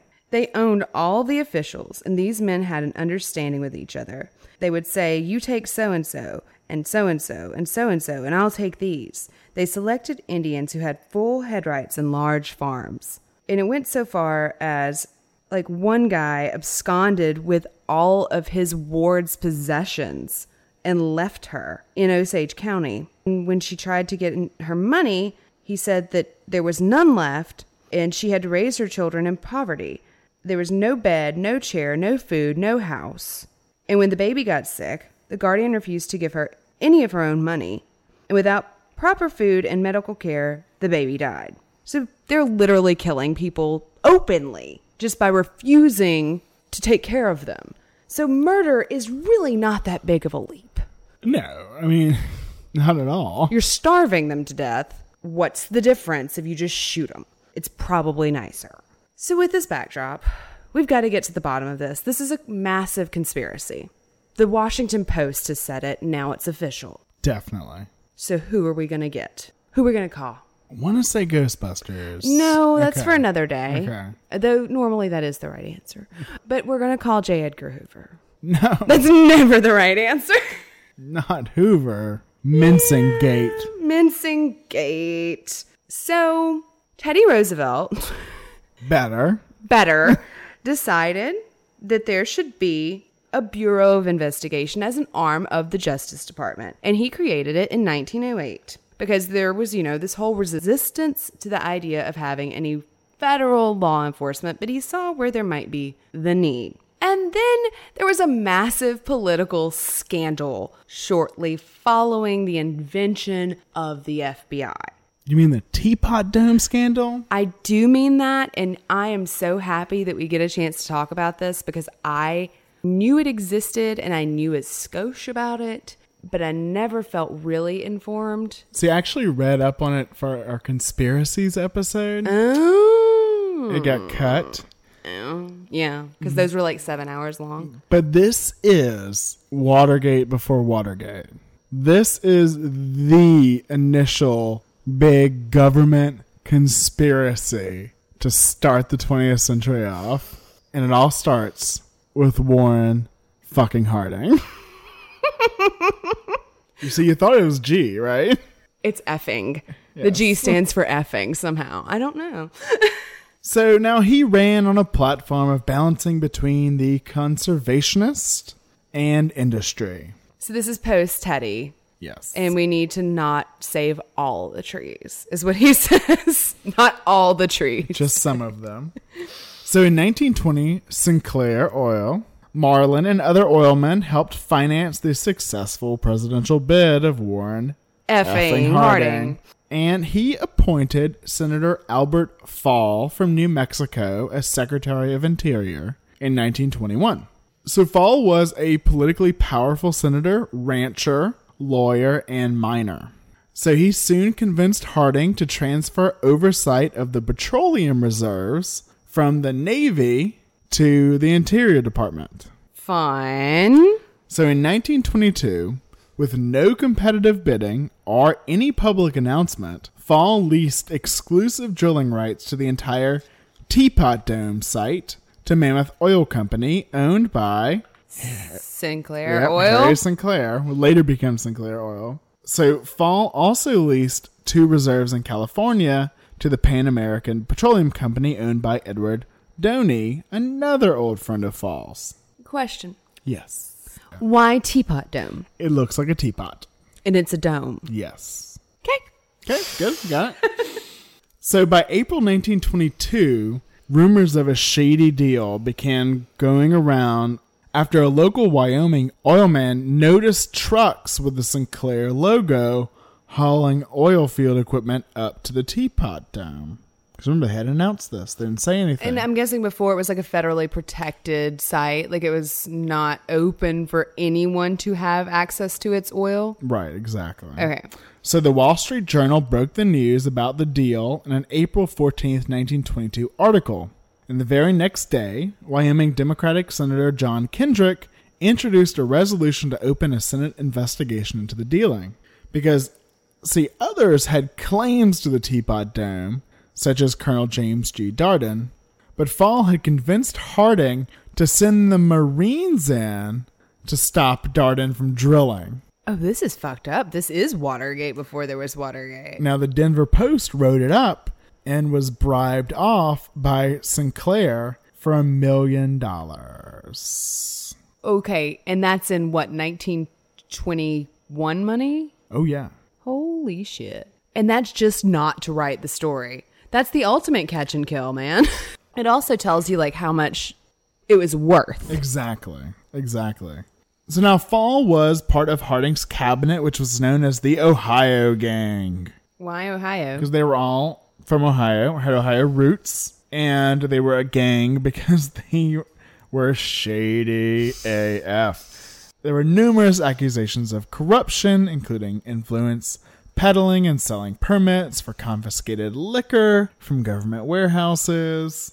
And at one point, Harding even complained to newspaper editor William Allen White, "I have no trouble with my enemies. I can take care of my enemies all right. But my damn friends, my goddamn friends, White, they're the ones who keep me walking the floors at night." Oh my God, that's my favorite presidential quote maybe ever. So soon the Senate investigation found that Fall had received a $100,000 interest-free loan from oilman Doney to purchase land for his New Mexico ranch. Now, as Doney admitted in a statement to the Senate, he had arranged for his son to deliver the cash, arranged in 5 $20,000 stacks in a black bag. Now, Doney gave him the money to buy the land, and Sinclair delivered a large herd of livestock to Fall's ranch, and his company transferred $300,000 in Liberty bonds and cash to Fall's son-in-law. Ooh, they laundering that money. Now, at one point, Harding asked the Commerce Secretary, Herbert Hoover, if you knew of a great scandal in our administration, would you, for the good of the country and the party, expose it publicly, or would you bury it? And what did Hoover say? It doesn't matter, because the Senate investigation had already dug it up. So February 1929, before the ruling came down, Doney's son was murdered. What? This is the guy that delivered the bag of cash. Oh my God. He was How killed. was he not impeached? He was killed by his longtime friend, Hugh Plunkett, who then killed himself.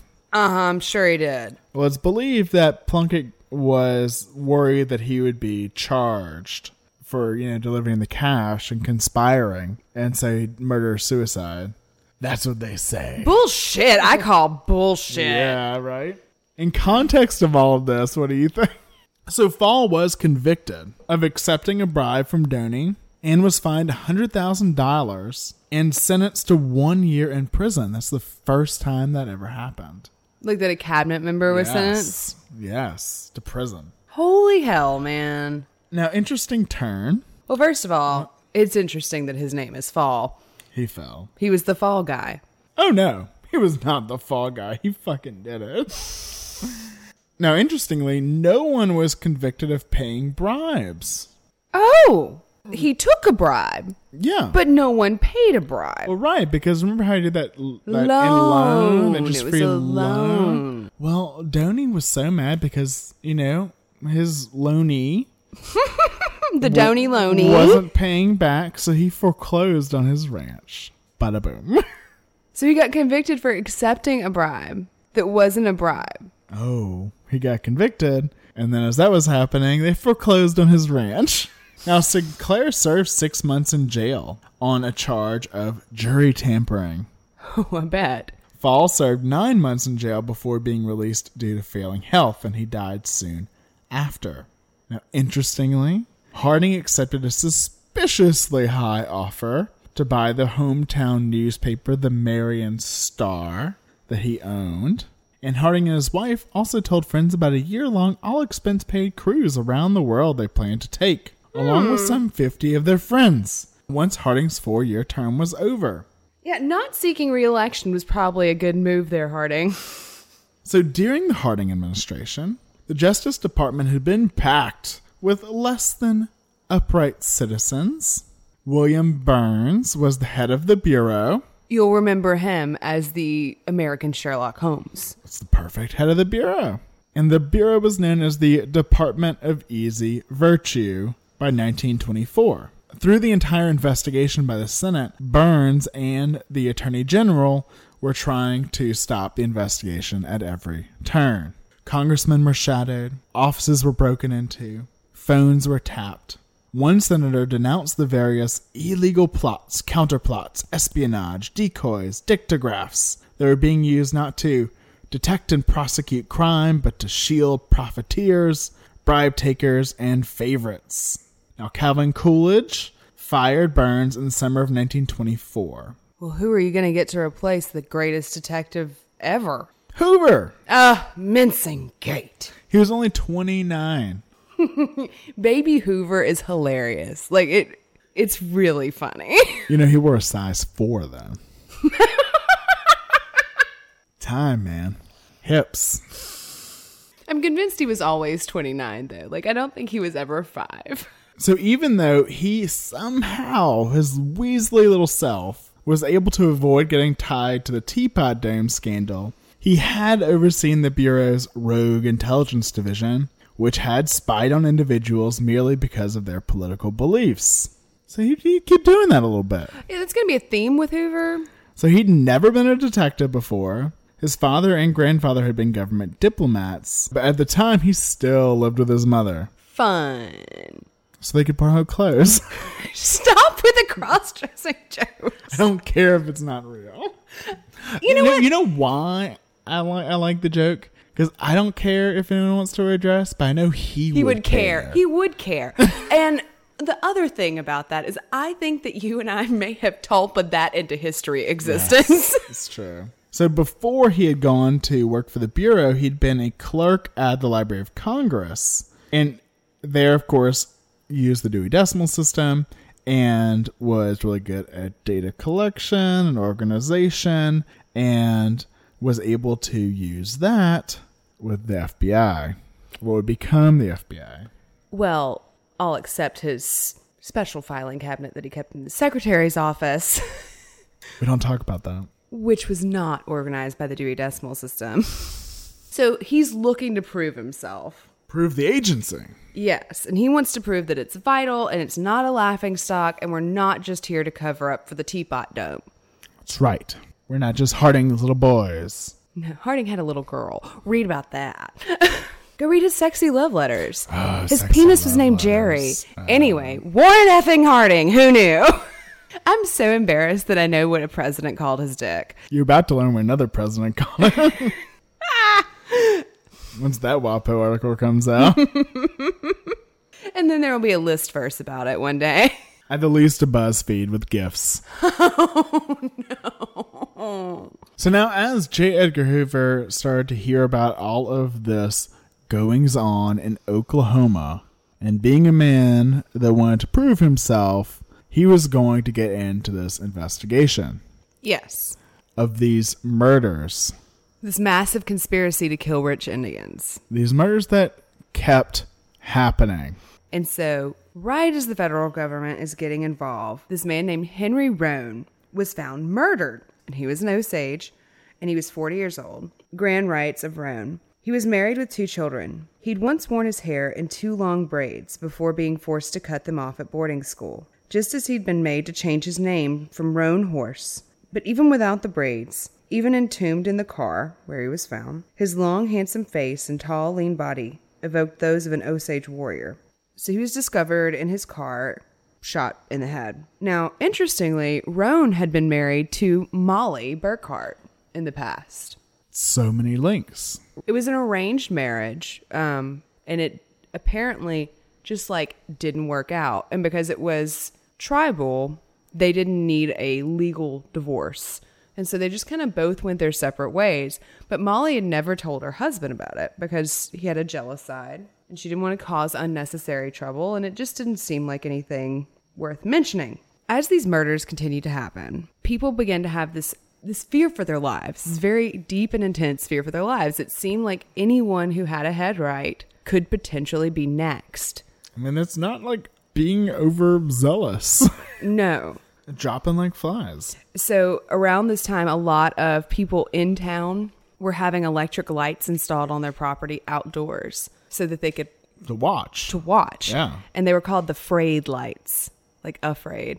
But as the lights burned, even as every Osage knows, as protection against the stealthy approach of a grim specter or an unseen hand that has a blight upon the Osage land and converted the broad acres, which other Indian tribes enviously regard as demi-paradise, into a Golgotha and a field of dead men's skulls. The perennial question in the Osage land is who will be next. And so, in this fear, in this panic, a man named John Palmer, who is a half-Sioux lawyer, sent a letter to Charles Curtis.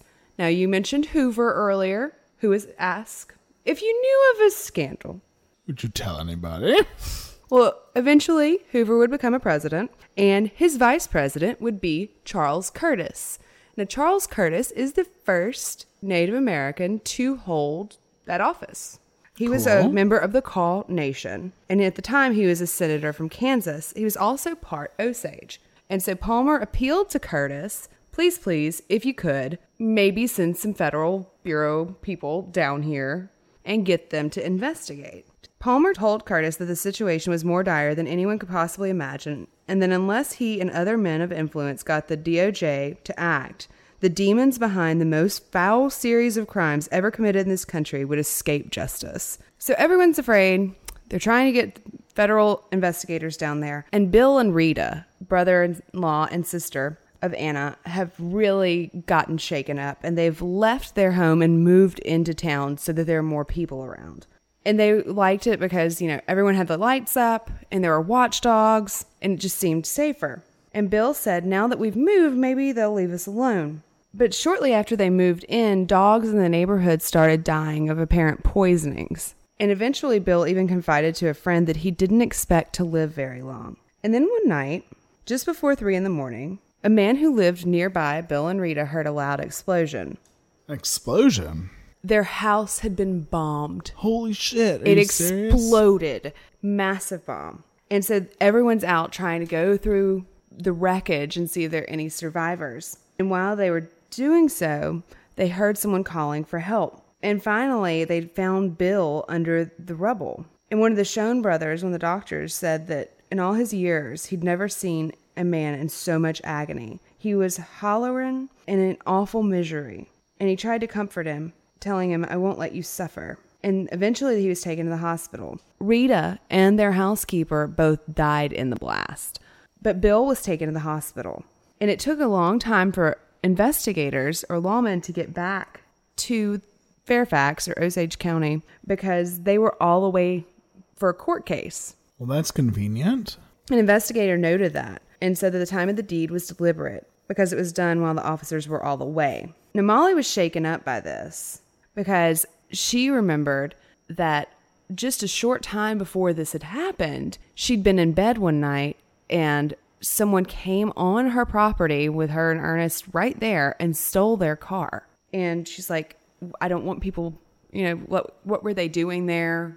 Is that what they were doing to my sister and my brother-in-law? So Bill was taken to the hospital and he died 3 days later. And the Schoen brothers said he never said anything about anybody who might have done this.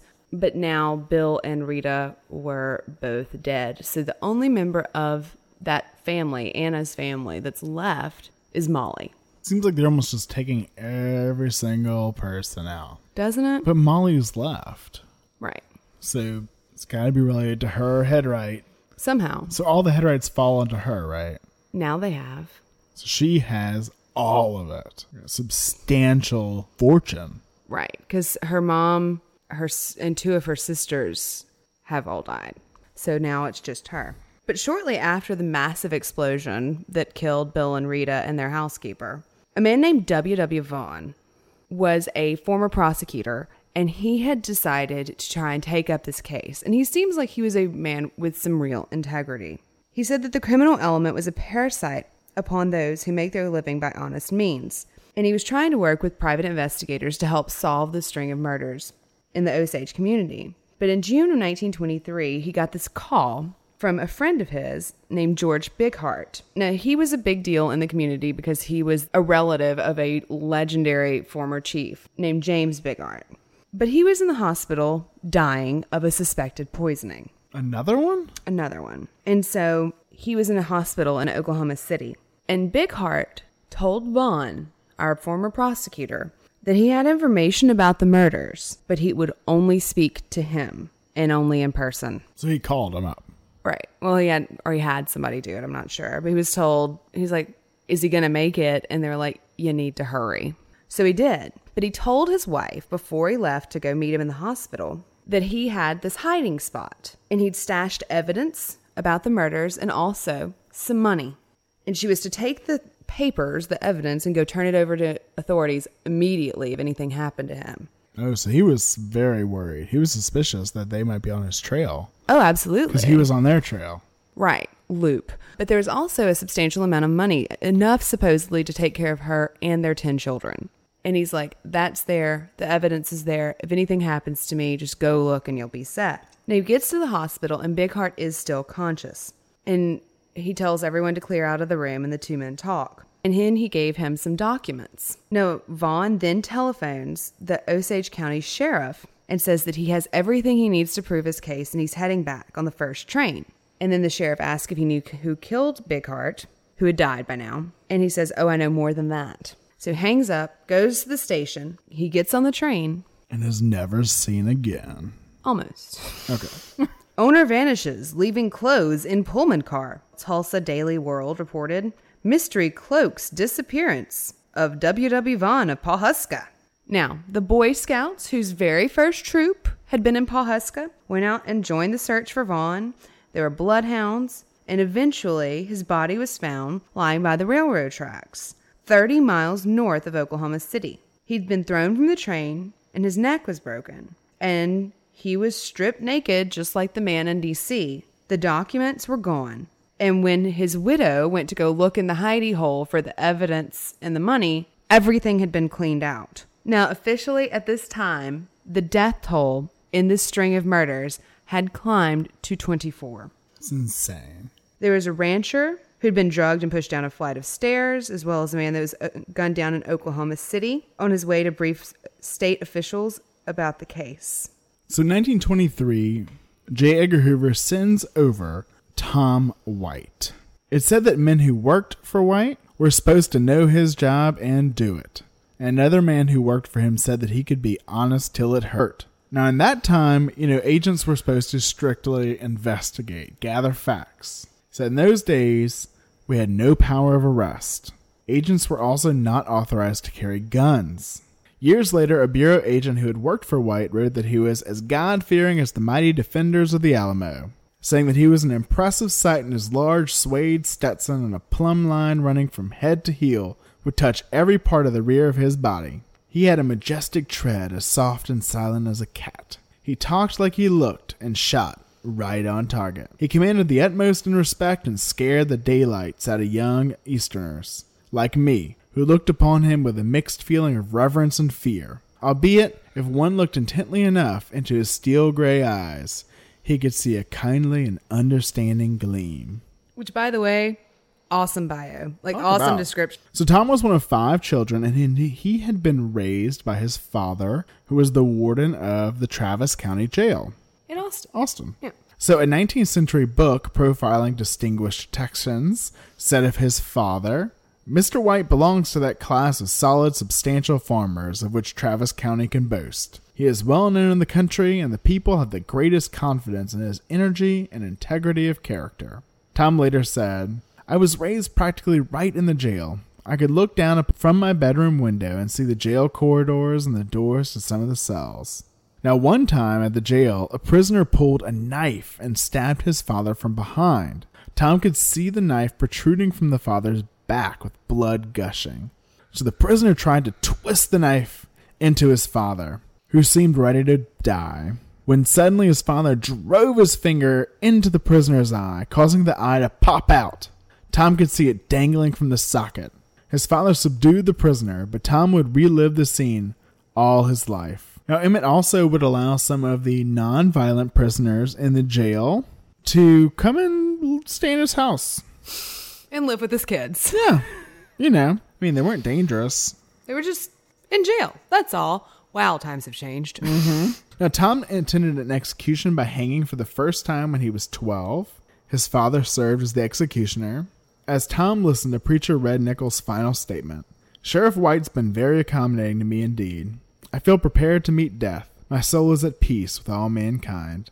Then the preacher offered his own holy words. Ed Nichols is to swing into eternity. Sheriff Death is on his black steed, is but a short distance away, coming to arrest the soul of this man, to meet the trial of the higher bar, where God himself is supreme ruler, Jesus, his son, the attorney, and the Holy Ghost, the prosecutor. So in 1905, when Tom was 24, he enlisted in the Texas Rangers. But by 1917, he had taken the oath to become a special agent for the Bureau of Investigation. So it was decided that White was going to be the public face of the investigation in Osage County. But most of his other agents operated undercover. He recruited a New Mexico sheriff who was 56 and the oldest member of the team. And he was very adept at assuming identities. He pretended to be everything from a cow rustler to a counterfeiter. And then there was a Texas Ranger who, according to his superior, was best suited for situations, quote, where there is an element of danger. Then he brought in an experienced deep cover operative who was a former insurance salesman, and that would come in handy. And then there was another investigator named Berger who had been working with the investigation previously, and he was going to be the other openly agent. And then another agent named Frank Smith, who listed his interest thusly: pistol and rifle practice, big game hunting, game fishing, mountain climbing, adventures, and manhunting. Now, at this time, there was a clear distinction between these ranger kind of agents and the Hoover Boys. And the Hoover Boys the G-men, were the polished shoes, educated, desk jockeys. They were Hoover in his own image again and again. And these were the old school, rough and tumble frontiermen, or the older type of uneducated agents. But then he also added to this team a man named John Wren, who was a one-time spy for revolutionary leaders in Mexico. But he was an American Indian. He may have been the only one at the time, but he would refer to himself as one of Hoover's braves, and carefully and very adeptly handled many delicate cases on reservations. So they decided, after reviewing the case, that this could not possibly be the work of one individual, rather it had to be a conspiracy. They thought it was probably someone hiring people to do their dirty work. because the murders had no consistent MO. And they believed that there was one mastermind behind all of it. Not impulsive, but someone who was very intelligent and also understood toxic substances and was very calculating and didn't care how long it took. So we had a patient, evil mastermind. A supervillain. Pulling the strings behind the curtain. Yes. Somewhere. Now they all came into town and they all took up their new identities. Right, because they were going to uncover who was behind all this. Right, and the best way to uncover things is to undercover yourself. So 2 of them pretended to be cattlemen, and then the insurance agent showed up and opened a real insurance business, which was handy. And then Agent Wren arrived as an Indian medicine man who claimed to be searching for his relatives. All right, so they were playing their parts. Mm-hmm. And then they discovered that there was a great deal of missing evidence, and that there were stories circulating that didn't make a whole lot of sense. It was revealed that the coroner's inquest records for Anna Brown's murder had disappeared. My desk was broken into, and the testimony disappeared, the justice of the peace said, and none of the physical evidence or statements had been preserved from the various crime scenes, but the undertaker had secretly kept a key piece of evidence out of the hands of investigators. And that was Anna's skull. The skull? Yes. And the thing about the skull is that there was no exit wound. So they should have been able to find the bullet. One would presume. But the brothers were unable to do it, even though they checked twice. Now, the Rose Osage that gossiped that the other woman killed her, that was investigated. And so they interrogated the woman who'd originally came forward with the story. And she admitted that Rose had never told her anything about killing Anna. And she said that a white man had come to her house, written up the statement, and forced her to sign it, even though none of it was true. And so not only is evidence missing, evidence is being manufactured. Wow, this is so intricate. It is. And so then they recruit a number of criminal informants. Because they figure if this guy's hiring lowlives, we need to hire some lowlives because eventually we'll hire the same lowlife. That is an interesting way to go about it. So they brought in Kelsey Morrison, and Agent Berger described him as unusually shrewd and reckless and self-confessed criminal. And he dressed like a dance hall hustler and had the nickname Slim. Talks and smokes cigarettes a lot, Agent Berger noted. Sniffs nose and works mouth and nose like a rabbit almost continuously, especially when excited. And so they cut a deal with him because he had an assault charge pending, and he agreed to be an informant. Berger noted, this arrangement is strictly confidential and has not been divulged outside of this bureau to anyone under any circumstances. Now, during one of their meetings, Morrison begged them to, quote, get the sons of bitches who did the killings before they got him. Agent Berger warned Morrison to look out for double-crossing and traps. And there seemed to be a lot of that around. At night, White sometimes met with his team in the countryside. They'd get together in the darkness with no lights, with no one knowing where they were, just to try to avoid being eavesdropped upon. And then agents reported being followed. White gave his men advice about what to do in the case that their cover was blown. He said, keep your balance, avoid any rough stuff if possible. But he made it clear that they should all carry weapons, even though they weren't officially allowed to. And says, but if you have to fight to survive, do a good job. Oh, that's a Texas Ranger. Not supposed to carry a gun, get one. If you got to use it, do a good job. That's right. White found himself wandering through a wilderness of mirrors, his work more akin to espionage than to criminal investigation. There were moles and double agents and possibly triple agents. But of all the potential double-crossers, the investigator originally hired by King Hale, Pike, stood out. Now, eventually they were able to flip Pike, and he disclosed that he'd never really been hired to solve the murder of Anna Brown. In fact, he'd been asked to conceal Brian's whereabouts on the night of the crime. Brian, you'll remember, is Ernest's brother. Ernest is Molly's husband. Pike told the agents that he was supposed to manufacture evidence to generate a false witness to shape an alibi, as he put it. And then, in a truly drop-the-mic moment, he revealed that his orders had come directly from the king. The king. King Hale. He's the mastermind. He seems to be. He said that when he met with Hale and Brian, who was definitely not where he said he was, there was one other person present. Who? Ernest Burkhart. Ernest. Molly's Husband. husband. Oh, no. Yeah, the guardian of the lone survivor. The one that would get the rights? Yeah. So meanwhile, lawmen had tracked down a few counter witnesses to bust up Brian Burkhart's supposed alibi. And they said that they had seen Anna and Brian together on the night she died. But there was also a mysterious third man. So the investigators also began to look into the bombing, and new revelations were brought to light. When Bill Smith's lawyer was questioned, he said that Bill had never said who was responsible for blowing up their house. But then he was questioned further, and at the hospital, he said Bill Smith said, before he died, "You know, I only had 2 enemies in the world, and those enemies were William Hale, the king of the Osage Hills, and his nephew, Ernest Burkhart."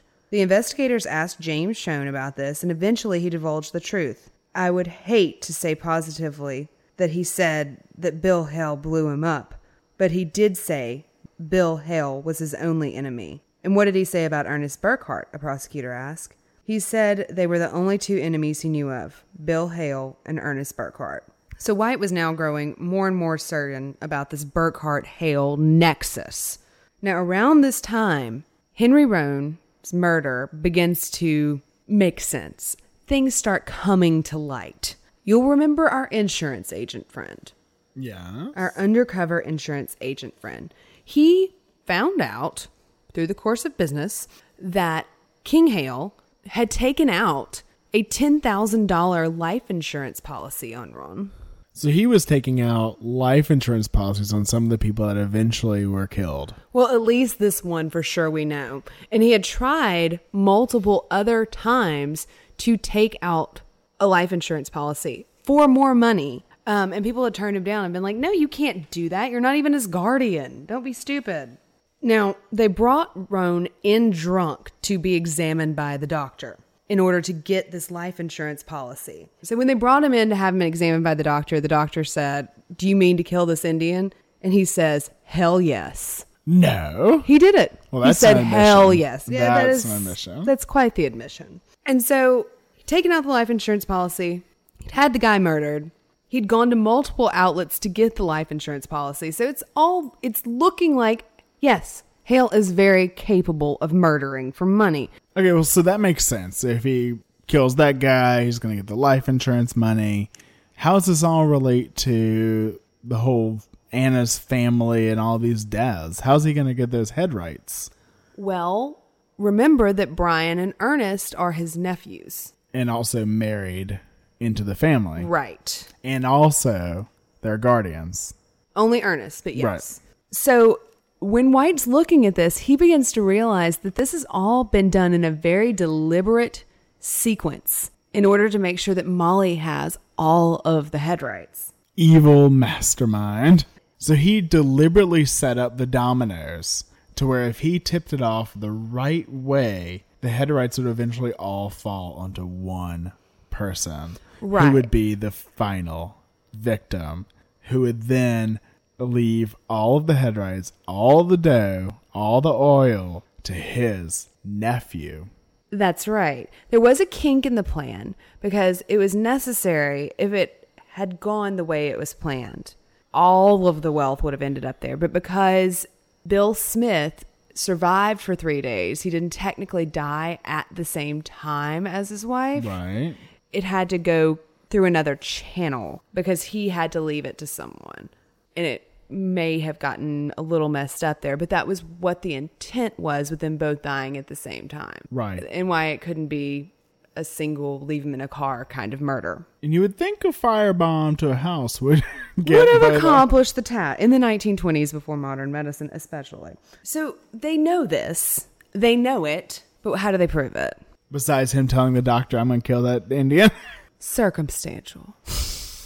Well, luckily, there was a large criminal element in the vicinity who could really benefit from people who could make deals to get them out of other shit they'd gotten themselves into. And White had been hiring some of these low-life scum. Right. And so they're like, cool, we're going to go talk to the scum. But then they found a problem. A string of potential witnesses found themselves unfortunately deceased. Well, isn't that convenient? So convenient, all of this. So there was Spencer, our phantom terror, mentioned earlier, but he had been gunned down by a posse, and he could have been a corroborating witness. And then there was another potential corroborating witness for all of this, who died of drinking poisoned alcohol. And then a notorious bootlegger was found dead, and he could have corroborated it. He was a victim of a single car crash, and locals swore his brake lines had been cut. And then there was a man named Asa Kirby, who had allegedly set off the bomb at the Smith home. But Asa was shot when he tried to rob a local store. He was going to steal a stash of diamonds, but the store owner had been tipped off that he was going to come rob the store. Oh, well, so he was waiting for him with a shotgun. Now, interestingly, King Hale had tipped the shop owner off, but he had also suggested the target. Wow, I can't believe. Even a diamond heist. It's like... I know. Classic story. So White was really getting concerned about Molly's safety, obviously. In late 1925, a local priest revealed that he'd received a secret message from Molly. Her life, she said, was in danger, and an agent from the Office of Indian Affairs soon picked up another report. She was not ill because of her diabetes. She was ill because someone was tampering with the insulin that she was being injected with. No. Yes. There's no way that could be her guardian.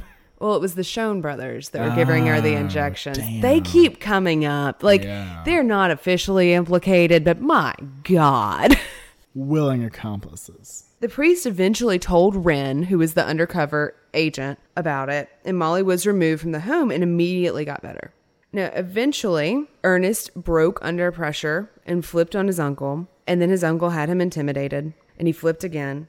Many flips. But eventually enough people flipped on each other that they were able to get a court case together. The court proceedings were very theatrical and very full of dirty tricks. Burkhart was the first to be tried. Molly was questioned, and she said that she wanted for the men who did this to her family to be punished. It makes no difference who they are, the attorney asked. No, she said adamantly. But she still could not believe that Ernest was involved in the plot. And then it was revealed that Hale and Anna had been having an affair.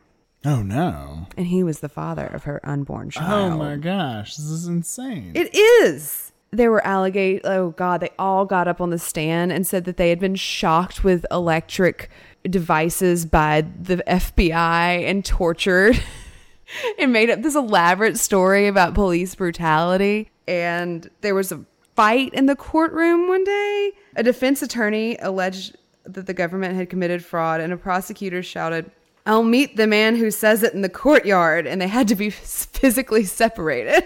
Nice. Should have let them just fight it out. Get it over with. Duel. There was much witness tampering. I can't imagine. One local paper wrote, "The attitude of a pioneer cattleman toward a full-blooded Indian is fairly well recognized." But an Osage tribe member put it more bluntly. "It is a question in the mind whether a jury is considering a murder case or not. The question for them to decide is whether a white man killing an Osage is murder or merely cruelty to animals." Oh my God. And the first jury is unable to reach a verdict, but they're retried and found guilty on October 1926 for the murder of Henry Roan, not even for Anna. But Brian Burkhart is found guilty of her murder. Brian Burkhart confessed to Anna's murder, but he turned state's witness and was granted immunity for his testimony against another man who was involved. White eventually left the bureau and became the warden of Leavenworth Prison in Kansas, where he eventually had care of none other than the king of the Osage Hills himself. King Hale? King Hale. Well, that is just such a good twist. Serendipitous. So the Osage Guardian practice was changed in 1931. A court ruled that Molly was no longer a ward of the state, and it is further ordered, adjudged, and decreed by the court that said Molly Burkhart, Osage Alatee, number 285, is hereby restored to competency, and the order heretofore made adjudging her to be an incompetent person is hereby vacated. So that was very nice. Now, David Gran began to investigate the murders fairly recently, and he notes that the Osage have traded their oil money for casinos, and they won a settlement for $380 million from the U.S. government for mishandling of their oil money. He says that Molly did eventually divorce Ernest and remarried and seemed happy. Additional research revealed that the Reign of Terror began in 1918, not 1921 as previously thought. So this had been going on. Yes. And one thing that he uncovered in his research is that a lot of children seem to have been murdered. Oh my God. It came out in later years that Molly and her children were supposed to go stay with Rita and Bill on the night the bomb went off. But their son had an earache, so she stayed home. Oh, wow. So Ernest Burkhart was willing to kill his own wife and children for this plot. Oh, man. There was a definite trend in the documents that Gran examined, and he noted that Mathis, who is the guardian of the mother and Anna, had 9 wards, had 9 guardianships, and 7 of them had died under mysterious circumstances. There was another that had 11 wards, and 9 had died under mysterious circumstances, and the trend just continued and continued. So this was not just one conspiratorial group. No, it couldn't all be King Hale's fault. Like, he definitely did it. He was definitely a conspirator. Oh, yeah. But it seems like the entire world was conspiring against them. It seems almost like he may have gotten the idea from other people and created a master plot. Where other people were collecting 1 or 2 head rights, he'd have 50 plays. It's an incredibly heavy story, and it's so interesting that it's an example of the Department of Justice getting its feet under itself and actually bringing a white man to trial for the murder of Osage people and successfully prosecuting him. Yeah. Which is a huge step forward in justice. Like, that is a great thing. But it's such an overwhelming injustice. And there's a certain irony to the weight of the injustice. But it's another example of the government thinking they know best, stepping in, saying, no, you can't handle it, we'll do it for you, and just ruining lives. All right, so let's move back up in time to 1977. The hair was big, the fonts were cool, and there were sequins everywhere. It was Game 2 of the World Series, the Yankees and the Dodgers. What? Why baseball, Jacob? Well, as night descended, ABC, who was broadcasting the game, cut to a shot, like a helicopter, Goodyear blimp, one of the two.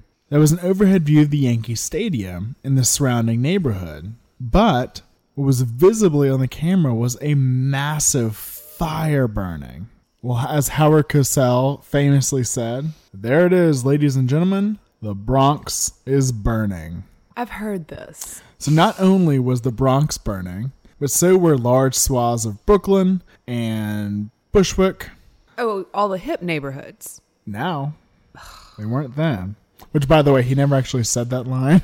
Why? Why didn't he say it? It's just not exactly that line. Like, this did happen, and he did comment on it, and they went to it, I think, 5 times during the game. They showed it and brought it up. But for example, fires had destroyed 97% of the buildings in 7 Bronx census tracts.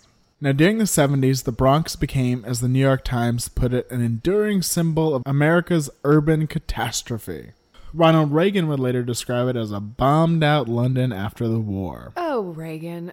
I love that America was like, we're going to have cities and be sophisticated. We have no fucking idea how to city. We're really bad at cities.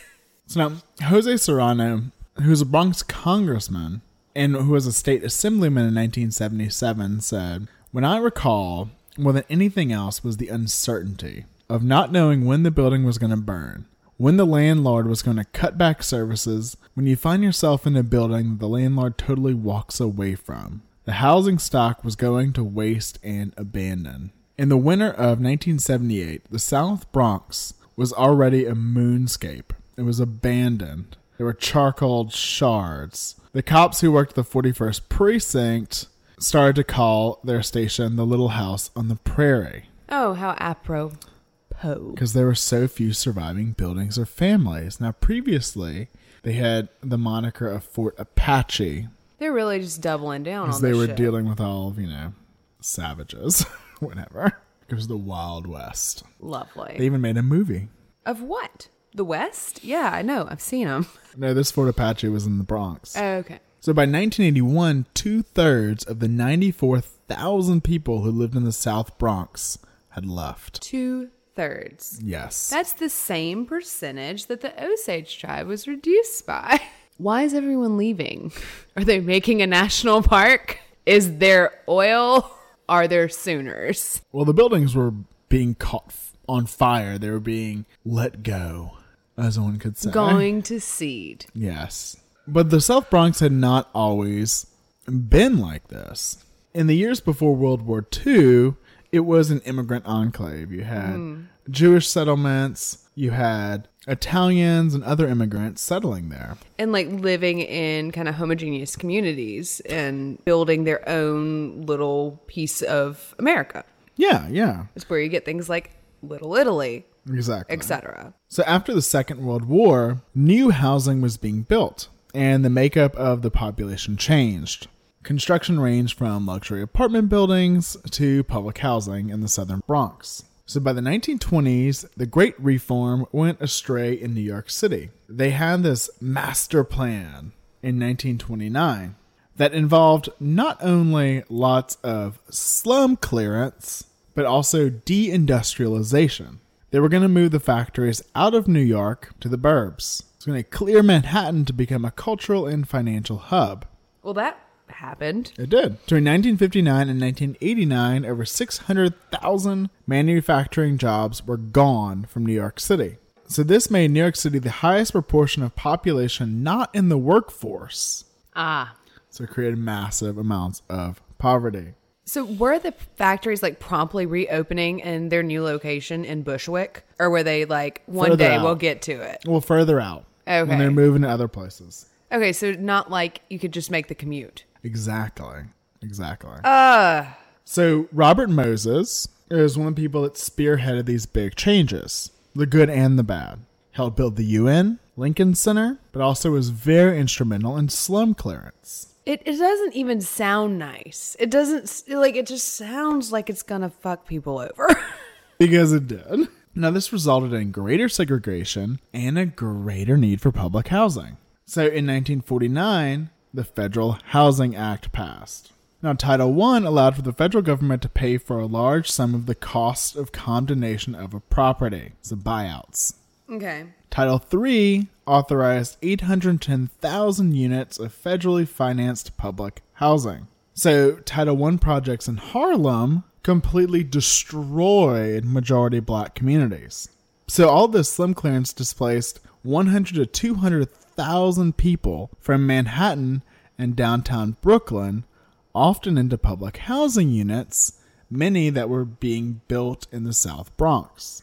This was not only happening in New York, but all over the country. Between 1949 and 1973, 2,532 projects were carried out in 992 cities, displaced 1 million people, 2/3 of them being black. So they're disproportionately affecting a specific demographic of people. Right. Because, of course, lower socioeconomic status. And James Baldwin famously called this urban renewal projects, as they were really called, not slum clearance, as they were nicely called, Negro removal.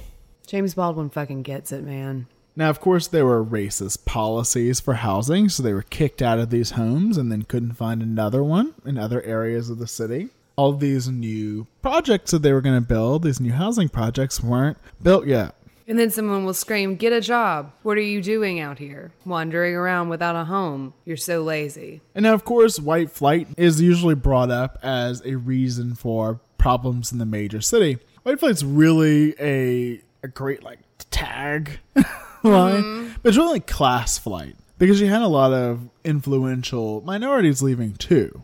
Yeah. But between 1972 and 1980, 1.3 million whites left New York City.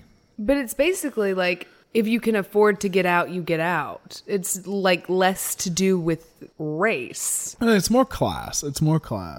But with all of these people leaving, over 1 million people leaving the city, it did leave new places available, like in the Bronx. So shit really hit the fan in the 1970s. So much shit. Some of these displaced low-income people were placed in public housing, but if they weren't, they had to find somewhere to live. And many housing units had been demolished in the Bronx to create the Cross Bronx Expressway. And many buildings in the Bronx became rent-controlled or federally subsidized.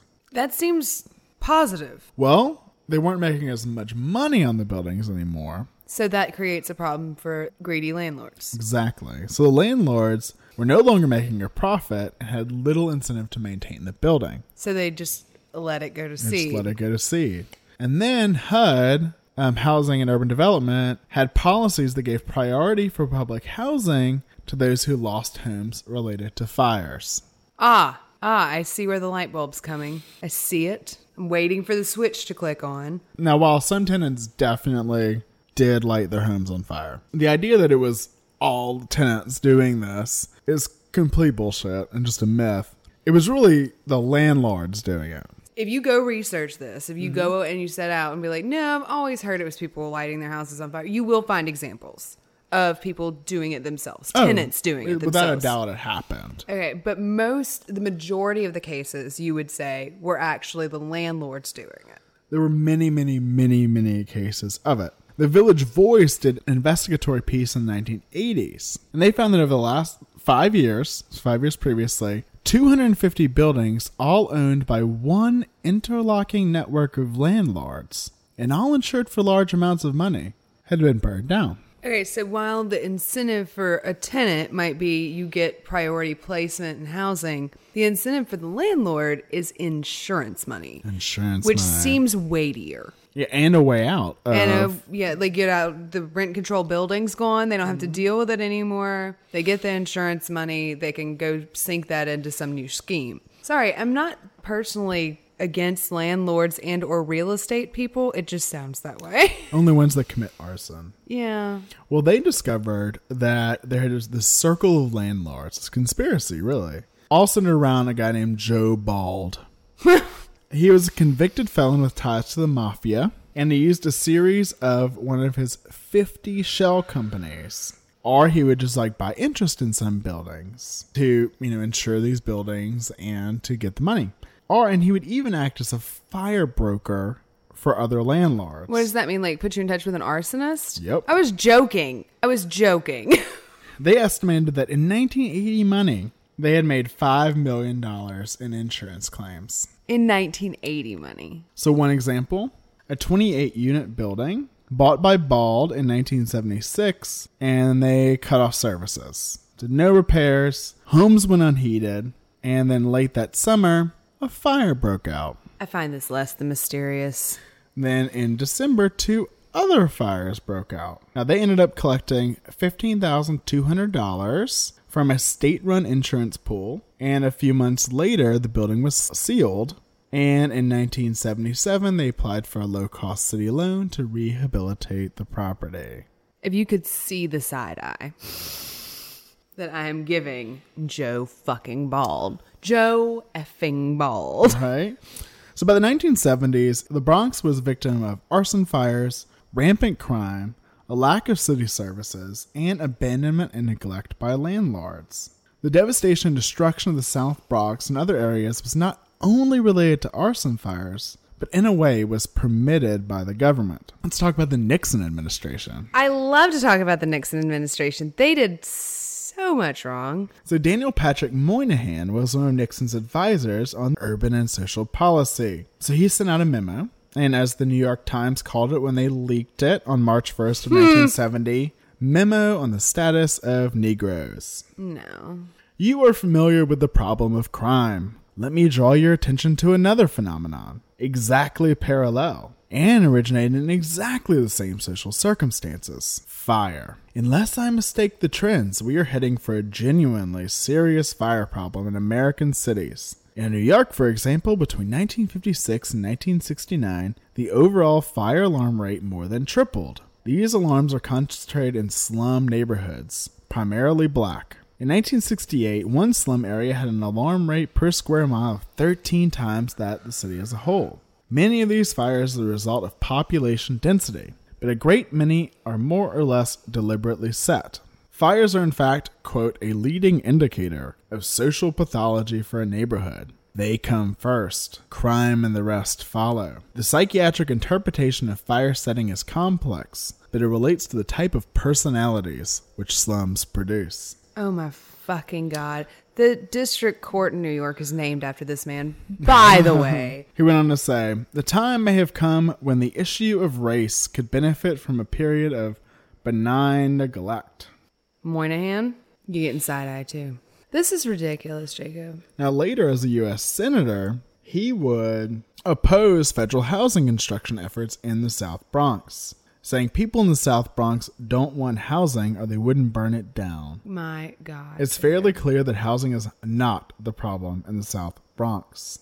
Okay, let's go over this one more time. So he's saying that we can tell which communities are going to run wild with crime by the frequency of deliberately set fires, because it's a pathology, fire setting, and so is crime.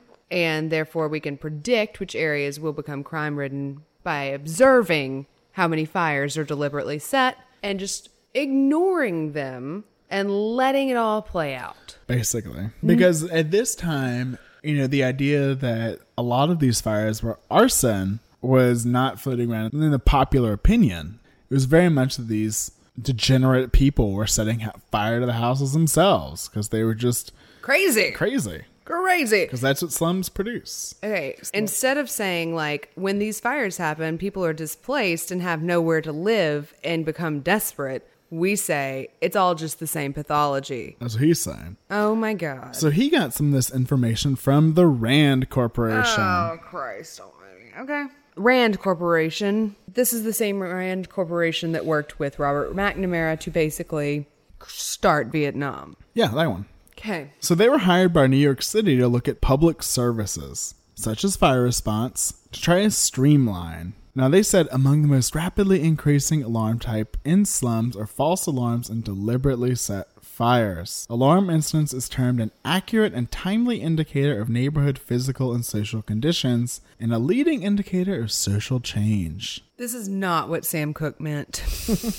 So they wanted to streamline, which in government speak equals cut. They wanted to cut fire service? They wanted to cut whatever they could because by early 1975, New York City was about to go bankrupt. Okay. They owned $5 to $6 billion in short-term debt out of an operating budget of $11.5 billion. The city was on the verge of bankruptcy because LaGuardia's many social programs began to collapse under their own weight and cost. And clearly they were working. So the accountants worked out a deal and the city began lots of austerity measures. Among them, not responding to fires? We'll get there. So austerity, they have to cut somewhere, right? Right. So they did appeal to the federal government for help, and Ford insisted that the city's day of reckoning had come. What does that mean? Does he think it's fucking Sodom and Gomorrah? He said that he would veto any bill that has its purpose a bailout of New York City to prevent a default. And we come to Gerald Ford again. So this speech provoked the most famous headline in the history of the New York Daily News, usually a very conservative paper that had one of the highest circulations of any paper in America at the time, and 144-point type. Its front page said, "Ford to City. Drop dead." Accurate. Some people say that Donald Rumsfeld, who was Ford's chief of staff, thought that if New York failed, then his hometown of Chicago could maybe become the next financial center of the world. What the fuck is this grudge between Chicago and New York? So crime and violent crime had been increasing rapidly for years in the city. The numbers of murders in the city had more than doubled over the decade. Car thefts and assaults had more than doubled. Rapes and burglaries had tripled. And robberies had gone up tenfold. Now let's say we were going to travel to the illustrious New York City that we saw in Taxi Driver. Okay, I don't want to. But it looks like so much fun. No, it does not. Now, if you were going to get off the airport in June of 1975, you'd be handed a pamphlet. Handy. Does it say, like, do you know Jesus? It says, "Welcome to Fear City." Helltown. Yeah. And it had a picture of like a Grim Reaper on the front. No. So predictable. Stark headlines on these pamphlets were subtitled "A Survival Guide for Visitors to the City of New York." Inside was a list of 9 guidelines that might allow you to get out of the city alive and with your personal property intact. Are these people from Chicago that are handing out this pamphlet? Oh no, these plainclothes people were cops. For what? New York City. What the fuck are they doing? Well, they'd print out 1 million Fear City pamphlets to hand out, and they would be followed up with more pamphlets aimed at New Yorkers, such as, "If you haven't been mugged yet." No. And when it happens to you. So the new head of the Patrolmen's Benevolent Association had decided on this plan. It's a scheme. Well, the mayor had announced severe reductions in salaries, pensions, and working conditions, plus the layoff of 51,768 city workers, a sixth of its employees, all due to this austerity. Mm-hmm. So they wanted people to see the police as absolutely necessary. Needed. Because it's a war zone. Right. Wild West. But on June 3rd of 1975, the city laid off its initial 15,000 workers, including thousands of cops and 1,600 firefighters, 20% of the city's entire force. 26 fire companies were just disbanded. When the famous blackout in 1977 occurred, 10,000 cops, 40% of the off-duty force, ignored orders to report for duty because of this crap. Well, that makes everything make a little bit more sense.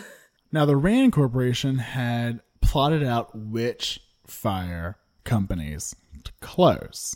Oh, and since they believed that it was just a social disease or whatever the fuck it is, we didn't need them in the Bronx. So they closed 7 fire companies in the South Bronx between 1972 and 1991. And so this idea of allowing these places just to go fallow was really pushed by Roger Starr, the head of the city's Housing and Public Development Agency. He's like, what if we just didn't develop our city or house it? Right?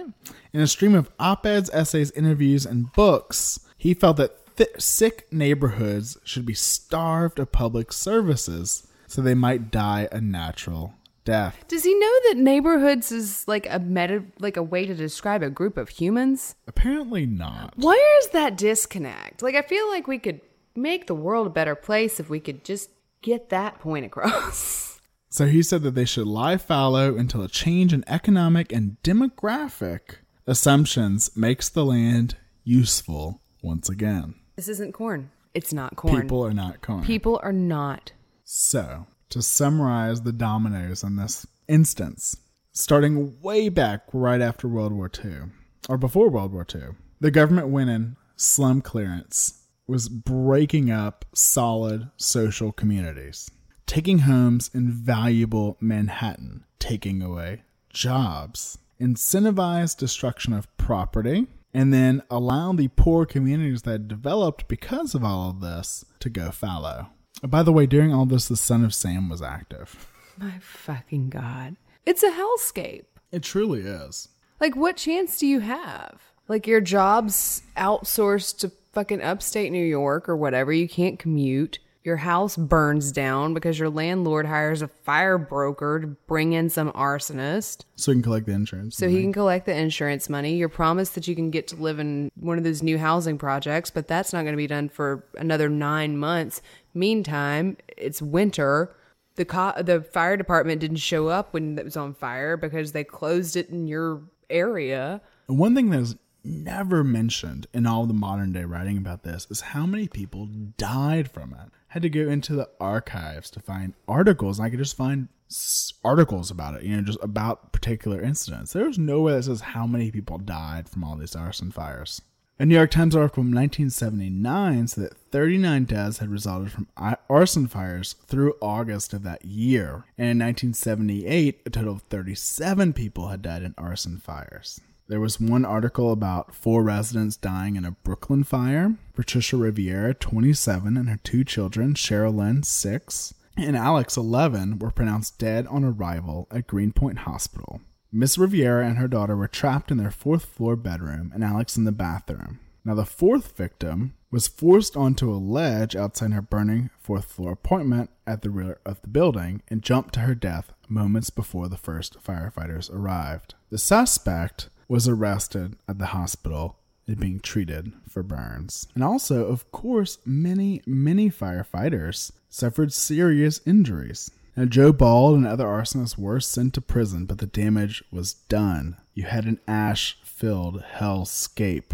It could only be rebuilt. But who gets to rebuild it? It's a great question. So in 1980, there was an article in the Harvard Crimson discussing that, saying that today the South Bronx has the potential for rebirth. And if this renaissance comes, it will result from the dedication of the area's leaders and residents, not from presidential limousine excursions to Charlotte Street, one of the badly burned out streets. The hope for the South Bronx resides in the pride and the spirit of the people who live there, and in their aspiration to rebuild their neighborhoods into the communities they once were. So you did have a lot of nonprofit groups, community groups, and church groups rising up from the ashes, literally, to try to help rebuild these communities. From a 1987 New York Times article, on a summer evening in 1974, a small group of Bronx neighbors and church leaders created a coalition to rescue their deteriorating community.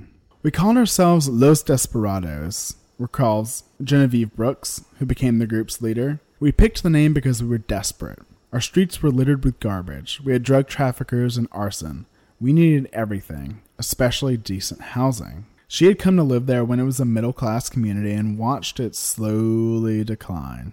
She said as city authorities filled the apartments with welfare families, landlords stopped repairs, arson to collect insurance became commonplace, and the city finally leveled block after block of decaying buildings. Now, after years of working, the Desperados had managed to reclaim or build homes for nearly 1,000 families. Mayor Koch named them as one of the 10 neighborhood groups to participate in rehabilitating 1,000 city-owned housing units. The Desperados also cultivated ties to merchants, introduced security patrols to the neighborhood, and worked with the police on crime prevention and organizing civilian patrols. Now, in 1994, there was an article about some of this rebuilding in the Bronx. With more than $1 billion in public dollars trained on the South Bronx between 1986 and 1994, 19,000 apartments have been refurbished and more built. The Bronx Borough President, Fernando Ferrer, said, "We're reversing flight. We're keeping middle and working class people in the Bronx." Now, Paul Grogan, the president of the local Initiative Support Corporation, said there's been no more dramatic revival of a community in the country. It's particularly dramatic because the South Bronx went so far down to rubble. If it were more widely known what happened in the South Bronx, it could be a symbol of the possibility of revival. I think about what they're saying. Like, this was literally wiped out. It was destroyed. It was literally wiped out, and it came back. And isn't that amazing? It makes me think about Katrina. Oh, yeah. It makes me think about New Orleans. But then it was very similar. Community groups coming up, helping rebuild. But then I think about the people who are in New Orleans now that I'm like, girl, your mama can't make no room. I think about those people that are like moving in from out of state and like, opening up like idea companies and cupcake bakeries or whatever. And I'm like, do we need 17 cupcake bakeries in one block? And I don't know how they avoided it. I would be very curious to know how. Wait. Avoided it? No, I'm just remembering. Now, say the names of the places where the fires were happening again. Oh, Bushwick? Bushwick, yes. Bronx? The Bronx. The white people found it, didn't Brooklyn? they? They found it, didn't they? NPR reported last year, "Forget the Bronx is burning. These days, the Bronx is gentrifying." The borough saw a record $3.3 billion invested in developmental projects, spanning more than 14.2 million square feet into 2016, up 37% from 2015. Okay, so awkward, awful question. Yes. Did the diabolical plan work? It seems like it did. Oh my God, don't tell anyone. Like, it sounds terrible, but it's like they said, hey, we're just going to let this die until we can get a new demographic in there. I mean, they literally said that. Yeah. I mean, you can see it with Katrina, and you can see it with the Bronx, that these places that had such strong, unique cultural communities are being uprooted by gentrification. And some of that's rent going up. Some of it's property value going up, which you would think would be great. If your property value went up by 50%, that sounds fantastic. But then you have to pay property tax on it. You have to pay like New Orleans property tax, or New York property tax, or Austin property tax, which are all so high. Yeah. And like I literally saw an article today about in Austin, like all these protests, because in East Austin is the traditional like Hispanic and Black communities, and it is not anymore. Yeah. Like they are completely being pushed out. Like the other day, a landlord like just painted over this like famous mural that is like a Hispanic heritage mural. I mean, that's a symbol. It's like such an obvious one. So again, these people that they were trying to bring back, these middle class, working class communities are being pushed out. And just like it was done in Harlem in the 1920s, communities are being broken up and they're just being pushed to wherever they can find a house. Like, to go large with a metaphor here for a second, we saw what happened on like a continent-wide scale when we were like, what if we just move them off their land and stop the communal living and don't allow them to practice their unique cultural systems? When we decided maybe Indians don't actually own anything. And that worked out real well. Yeah. Worked out for people that are moving them, just like it worked out to build a park. And just like allowing a community just to go fallow. Worked out for the hipsters. Worked out for the realtors. When you commodify a space where real life happens, where you make that an asset, in instances where you say, this is for the good of all, and don't consider what you're actually doing, what the human cost is to each and every person you're affecting, it becomes easy to disconnect the actions you're taking and the consequences they will have. Because if you're looking at demographic shifts, if you're looking at a graph, if you're looking at streamlining a fire service, it's just numbers. But when you look at breaking up these solid communities where people share a culture and a history and have a social network that they can rely on, they have somebody to watch their kids for 5 minutes when they run down the street, they have somebody they know and trust that knows somebody that can get them a job, they use that community, they live in it. It matters. And there's a certain sanctity to that none of those charts or think tanks or master plans can account for. Where we live is who we are. And not just where we live, but the community that surrounds us. And the people we rely on.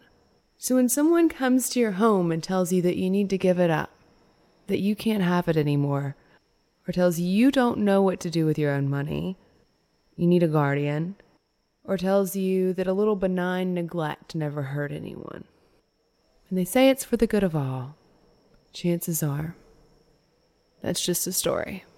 Yeah, that's just a story.